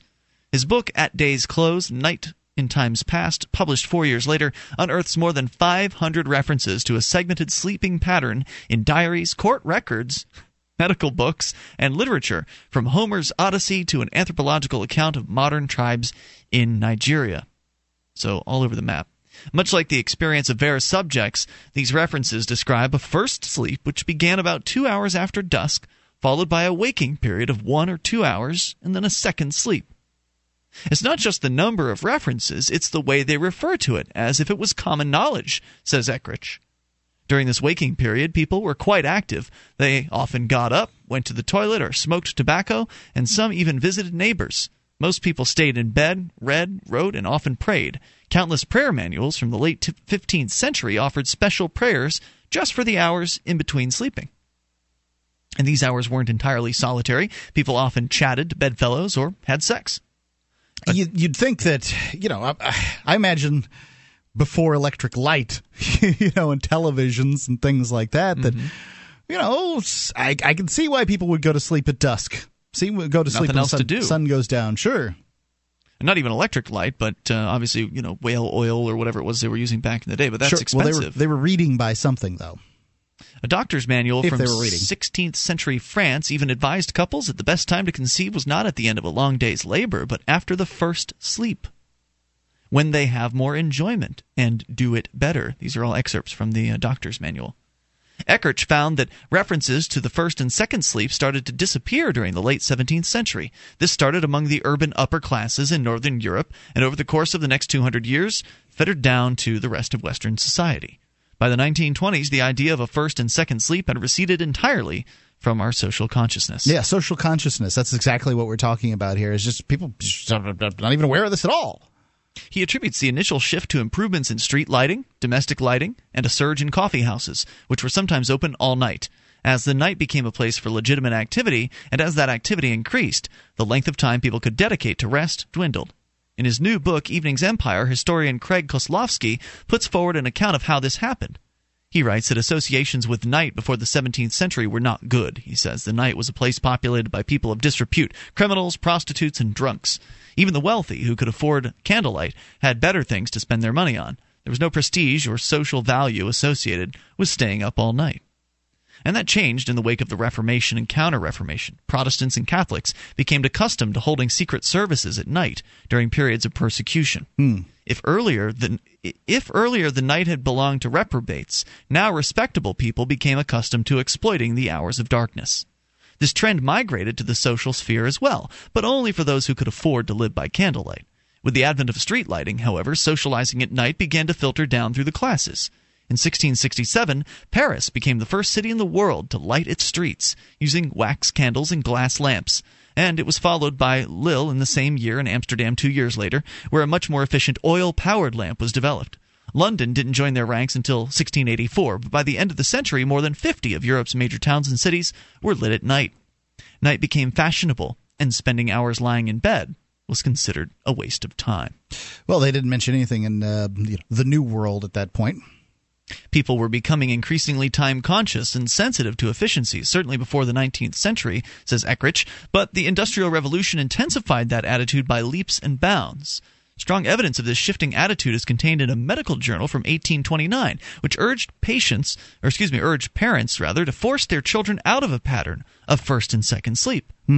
If no disease or accident there intervene, they will need no further repose than that obtained in their first sleep, which custom will have caused to terminate by itself just at the usual hour. And then, if they turn upon their ear to take a second nap, they will be taught to look upon it as an intemperance not at all redounding to their credit.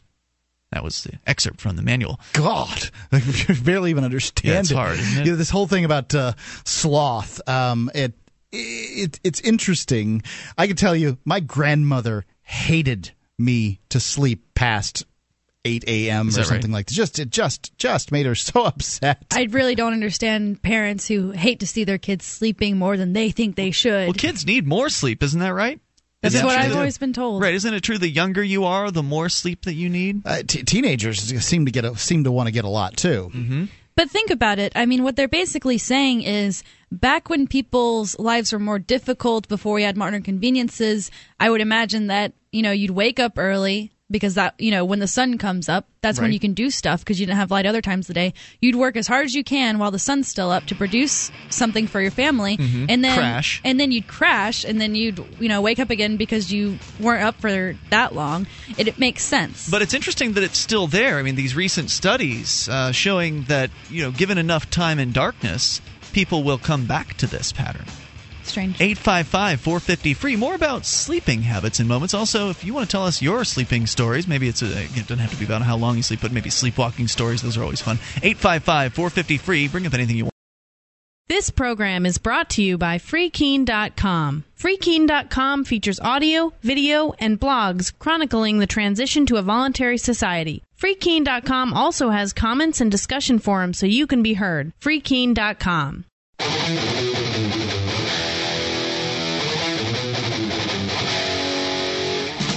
This is Free Talk Live, and you can bring up anything you want. Toll free at 855-450-FREE. That's 1-855-450-3733. You can join us on our website over at freetalklive.com and enjoy the features that you have access to there. There are a lot of them and different ways to interact with other Free Talk Live listeners, including our chat room, which is built into the same page as the cam. You can go to cam.freetalklive.com to watch and listen to Free Talk Live and do it all for free. cam.freetalklive.com. Bitcoin's the world's first potentially anonymous digital cash. With Bitcoins, there are no contracts to sign or terms of service that you have to abide by. Anyone can download the free Bitcoin software and be using it in just a few minutes. With Bitcoins, you can send and receive money anywhere in the world without fees and without needing permission from any bank or government. To learn how, visit weusecoins.org. Now, thanks to BitInstant.com, you can have Bitcoins in less than an hour by depositing cash at any major bank. You can buy your Bitcoins with cash. Visit BitInstant.com. That's weusecoins.org to learn about Bitcoins and BitInstant.com to get them. All right, so 855-450-FREE. Again, the number here. We will take your calls about anything. We'll talk more about sleep here in a moment. Andy's on the line in Michigan. You're on Free Talk Live. Andy, what's on your mind tonight with Ian, Allie, and Mark? Good evening. Hey, Andy. How are you? Great. You're on the air. Go ahead with your thoughts. I just wanted to point out that I thought Dr. Paul did pretty well here this week. What was the percentage for Ron Paul there in Michigan? Wasn't it like 13% or something? Yeah, 12, 13. 12%. And I keep going back to this idea that when the revolution went on, the American Revolution back in the 1770s or whatever, that it took like 10, 15% of the people to saturate the idea. Mm-hmm. Those that really cared. And I think we're getting to that point. There's certainly a lot more support for Ron Paul than there has been in previous years. Yeah, he more than doubled his vote total here. Did he? That's good. That's good news. I really am concerned about the fact that 380,000 people in this state voted for Rick Santorum. Yeah, well, what the hell were they thinking? The sort of moral majority is a large contingent in the Republican primary. I mean, they're willing to get out and vote. And what kind of morality is that? Well, yeah, I don't get it either. I can't say that. I'm certainly not on board, but to them, whatever their issues is important. And that's part of my thing is like I don't know anybody that voted for that guy. Yeah, they probably hang out in different circles. Sure. Do you go to an evangelical church? Circles, and I know plenty of stupid people. and not even the stupid people voted for Rick Santorum. So who is voting for Rick Santorum? I don't know. Obviously, these people exist. Again, I don't run in those circles either. But there were certainly people at the Santorum event that we attended here in Keene. I don't know if they were all supporters. I know, in fact, many of them were counter-protesters. Did 30% of the people there vote for Rick Santorum? I don't recall. What did Santorum get in New Hampshire? What did he get? Fewer than less than 10%. Was it really? Yeah. Okay. We had about 23+% voting for Ron Paul here. So looks like Michigan did. Last time I looked at Arizona, what did he get? Like 8% there in Arizona. It was the same day as Michigan. Anyways, I think Ron got 7, 8, 9%, something like that. So it is less than 10,000 in New Hampshire. I don't know. It just blows my mind that. So you guys did better than Arizona did. Michigan did. Yeah, we did. We did. You did about 50% better than Arizona and about 50% worse than New Hampshire as far as vote percentages are concerned. But ultimately, will voting, actually end up changing things? I don't tend to believe that it will at the federal level. I don't think that either.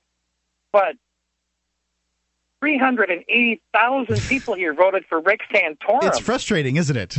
Yeah, well, this is the reason why. It's mind-boggling. I can't figure out why even one person would vote for him. I heard you, man. And to me, this is a great reason why people should consider the Free State Project to get together with people that love liberty all in the same place. Because there's a lot of support for Ron Paul out there across the country, and that's great.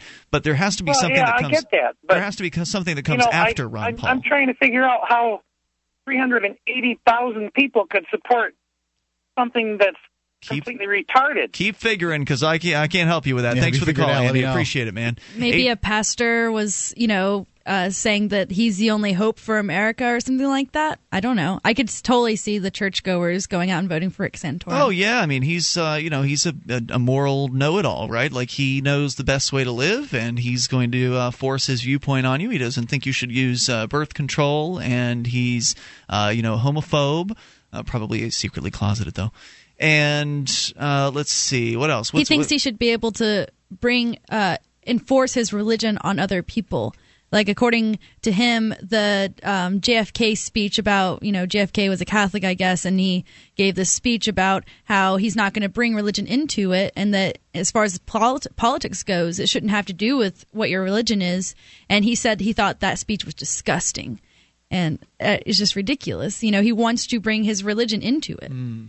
Yeah, and so there are a lot of people that feel that way, that they believe that this is a Christian country, and they're very offended by the idea that someone besides their own religion would be in the seats of power, and they would like to convert everyone. Evangelicals are evangelical. They evangelize, and they believe that if you're not Christian, you're going to hell, and that it's their mission in life to save you from that. That's nonsense, and it doesn't. That is what they believe, isn't it? I could care less what they believe. It's not biblical. I'm just explaining it. That's all. Yeah, Jesus, Christ came to speak against the people that were religious and enforcing their religious views upon people. The people that would call themselves evangelicals and vote for people like Rick Santorum are the brand new Pharisees. And like every religion, Christianity has made its full circle. It has gone from a religion of peace and loving your neighbor to something entirely different. And it's sad. I don't know if that's full circle. Maybe it's gone 180. I heard you. In this country. Certainly there are good Christians out there. I'm not going to claim that there's not. But, a good Christian voting for Rick Santorum. Interpreting their religion as forcing it upon someone else doesn't make any sense at all. God gave man free will, and then the Christians attempt to take it away. What kind of sense does that make? It's crazy, but this is what people believe, is it not? I would say that it is. Right. That they believe that they can create a Christian nation, which, the founders didn't create a Christian nation. The guy who wrote the Declaration of Independence was a deist. The guy, Madison, who wrote the Constitution, or is credited with the largest part of the writing of the Constitution, very likely was a deist. Certainly Franklin was, and likely Adams and maybe Washington. Christ was not the kind. My understanding of the Christ story is that he was not the kind of guy who was going to force his view on anybody. He was going to set an example, maybe encourage people. You can't have morality if people don't get choices. Right, encourage people. If I can't go out and gamble, then I've never had the opportunity to choose whether or not I'm going to be a gambler. Yeah. You can't create a world without sin. Sorry. Well, right. In order to do that, you're forcing yourself on others. You're forcing your views, and you've violated those people. I'm not going to claim that there is no, I'm not going to claim for a second that people wouldn't be tempted by these things. But hey, that's what morality is. Unless you're tempted, you don't get to make a decision. If you haven't made a decision, you haven't made a moral choice. Right. You don't create morality through immoral means. I'm sorry, that's not the means to the end that you're seeking. Right, and what you're referring to is hiring essentially agenting out violence through the form of the government to prevent people from committing whatever sin that they're committing. Yeah, whether it's getting birth control if you don't like birth control, or it's getting your hands on mind-altering substances if you don't like that. The birth control thing makes no sense to me. Or if it's having sex in a way that you disapprove of, or with someone that you don't approve, or whatever. If you're using force to stop people from doing the things they want to do, you've violated their rights. You violated their freedoms. You've committed a trespass against them. But wouldn't it be great if all the things that the Bible said were sin were also illegal? There's more coming up here. 855-450-FREE. You take control. You can listen to Free Talk Live on the radio via podcast, the webcam, and our live streams at freetalklive.com. Not enough options? Now you can listen to Free Talk Live from any phone, anywhere. Add this number to your phone, 760-569-7752. It's a long-distance call, so make sure you're familiar with your phone's calling plan. The Free Talk Live listen lines are airing the latest episode of Free Talk Live 24 hours a day, including our live shows. Call 760-569-7752. That's 760-569-7752.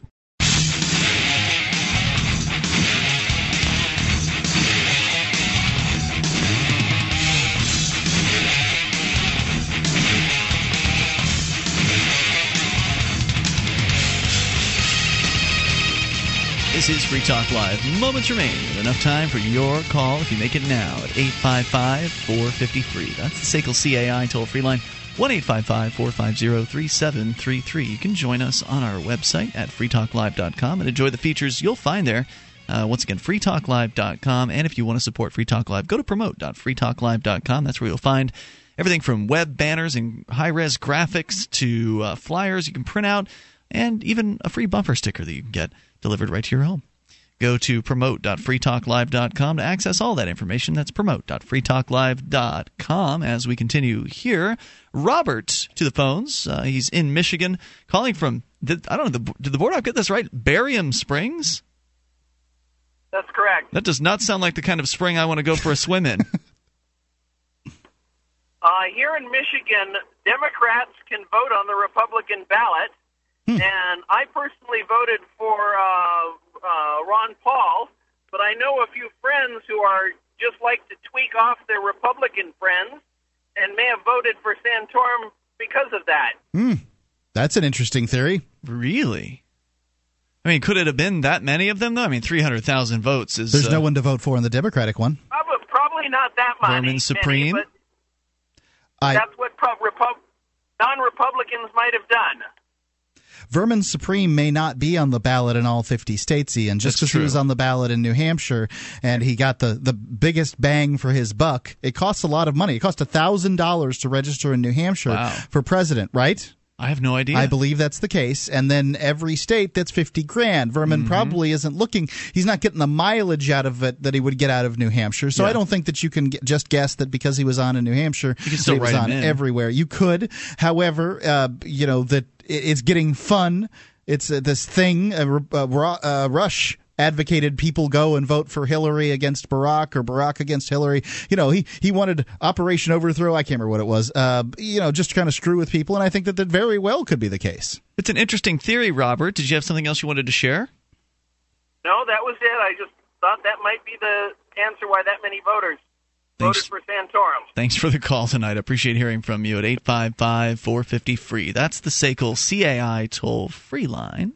Whenever I hear Santorum, I still think of frothy. It sounds like a substance. It's disgusting. Google it if you would like to know what substance she's talking what about. What could Santorum possibly mean? All right, 855-450-FREE. We were talking about sleep earlier in the hour, and I think sleep's an interesting topic. It's something that everyone can relate to. Talk radio, sometimes you talk about things that not everybody can relate to.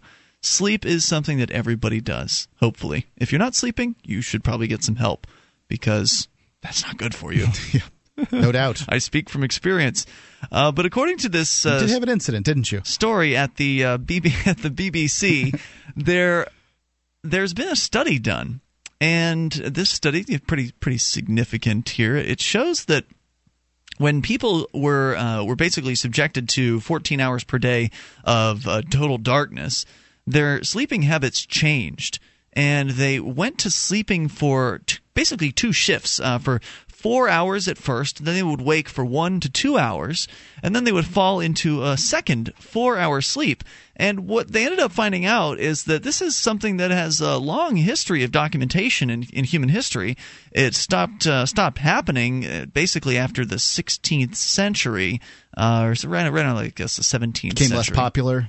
Yeah, it started to die out because electricity and different ways of lighting, and then electricity down the line. But different ways of lighting things came about. Cities became lit by candlelight or oil at nighttime, and so it created a nightlife, a night culture.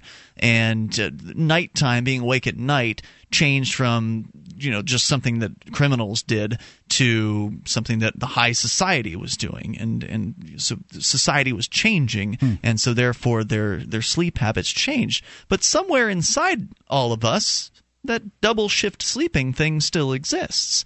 Because, again, they did this study recently that showed that people went back into those habits. I heard of a study like this where people were, secluded from light, period, and that they ended up with a 25-hour circadian rhythm.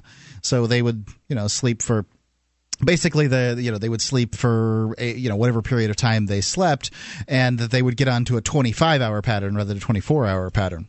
Which, seems like evidence that God has a sense of humor to me. Well, there's also evidence to suggest that the study makes sense in society now because, I think of the 5-hour energy commercial, and they talk about the 2:30 feeling when getting sleepy around that time, and then siestas and nap siestas, time. Other places they groove on that. Unfortunately, in the United States, it's one of those do as much as you can during the day and at night, and then sleep for maybe 5 hours if you got the time. I wonder, is the siesta still a popular thing down in Mexico? I've heard that the culture in south of the border, just all the way south of the border, tends to be one based on less productivity and more sort of enjoyment, whether it's siestas or eating lunch at home and those kind of things. I think that there's value to these things. So night became fashionable in the late 1600s when some European cities began installing streetlights, and spending those hours lying in bed was considered a waste of time. Eckrich says, this is one of the studies, the guys that was doing the research, said that people were becoming increasingly time-conscious and sensitive to efficiency, certainly before the 19th century, but the Industrial Revolution intensified that by leaps and bounds. Strong evidence of this shifting attitude is contained in a medical journal which urged parents to force their children out of a pattern of first and second sleep. Now, they say most people have adapted quite well to the 8-hour sleep these days, but Eckrich believes many sleeping problems have roots in the human body's natural preference for segmented sleep, as well as the ubiquity of artificial light. This could be the root of a condition called sleep maintenance insomnia, where people wake during the night and have trouble getting back to sleep, he suggests. The condition first appears in literature at the end of the 19th century, at the same time as accounts of segmented sleep disappearing. For most of evolution, we slept a certain way, says sleep psychologist Greg Jacobs. Waking up during the night is part of normal human physiology. The idea that we must sleep in a consolidated block could be damaging, he says, if it makes people who wake up at night anxious, as this anxiety can itself prohibit sleeping, and is likely to seep into waking life as well. Russell Foster, professor of circadian neuroscience at Oxford, shares this point of view, saying that many people wake up at night in panic. I tell them that what they're experiencing is just a throwback to the bimodal sleep pattern. But the majority of doctors still fail to acknowledge that a consolidated 8-hour sleep might be unnatural. Over 30% of the medical problems that doctors are faced with stem directly or indirectly from sleep. But sleep has been ignored in medical training, and there are very few centers where sleep is studied, according to one of those experts. Jacobs suggests that the waking period between sleeps, where people were forced into periods of rest and relaxation, could have played an important part in the human capacity to regulate stress naturally. In many historic accounts, Eckrich found that people use the time to meditate on their dreams. He says today we spend less time doing those things. It's not a coincidence that in modern life, the number of people who report anxiety, stress, depression, alcoholism, and drug abuse has gone up. So the next time you wake up in the middle of the night, think of your pre-industrial ancestors and relax. Lying awake could be good for you.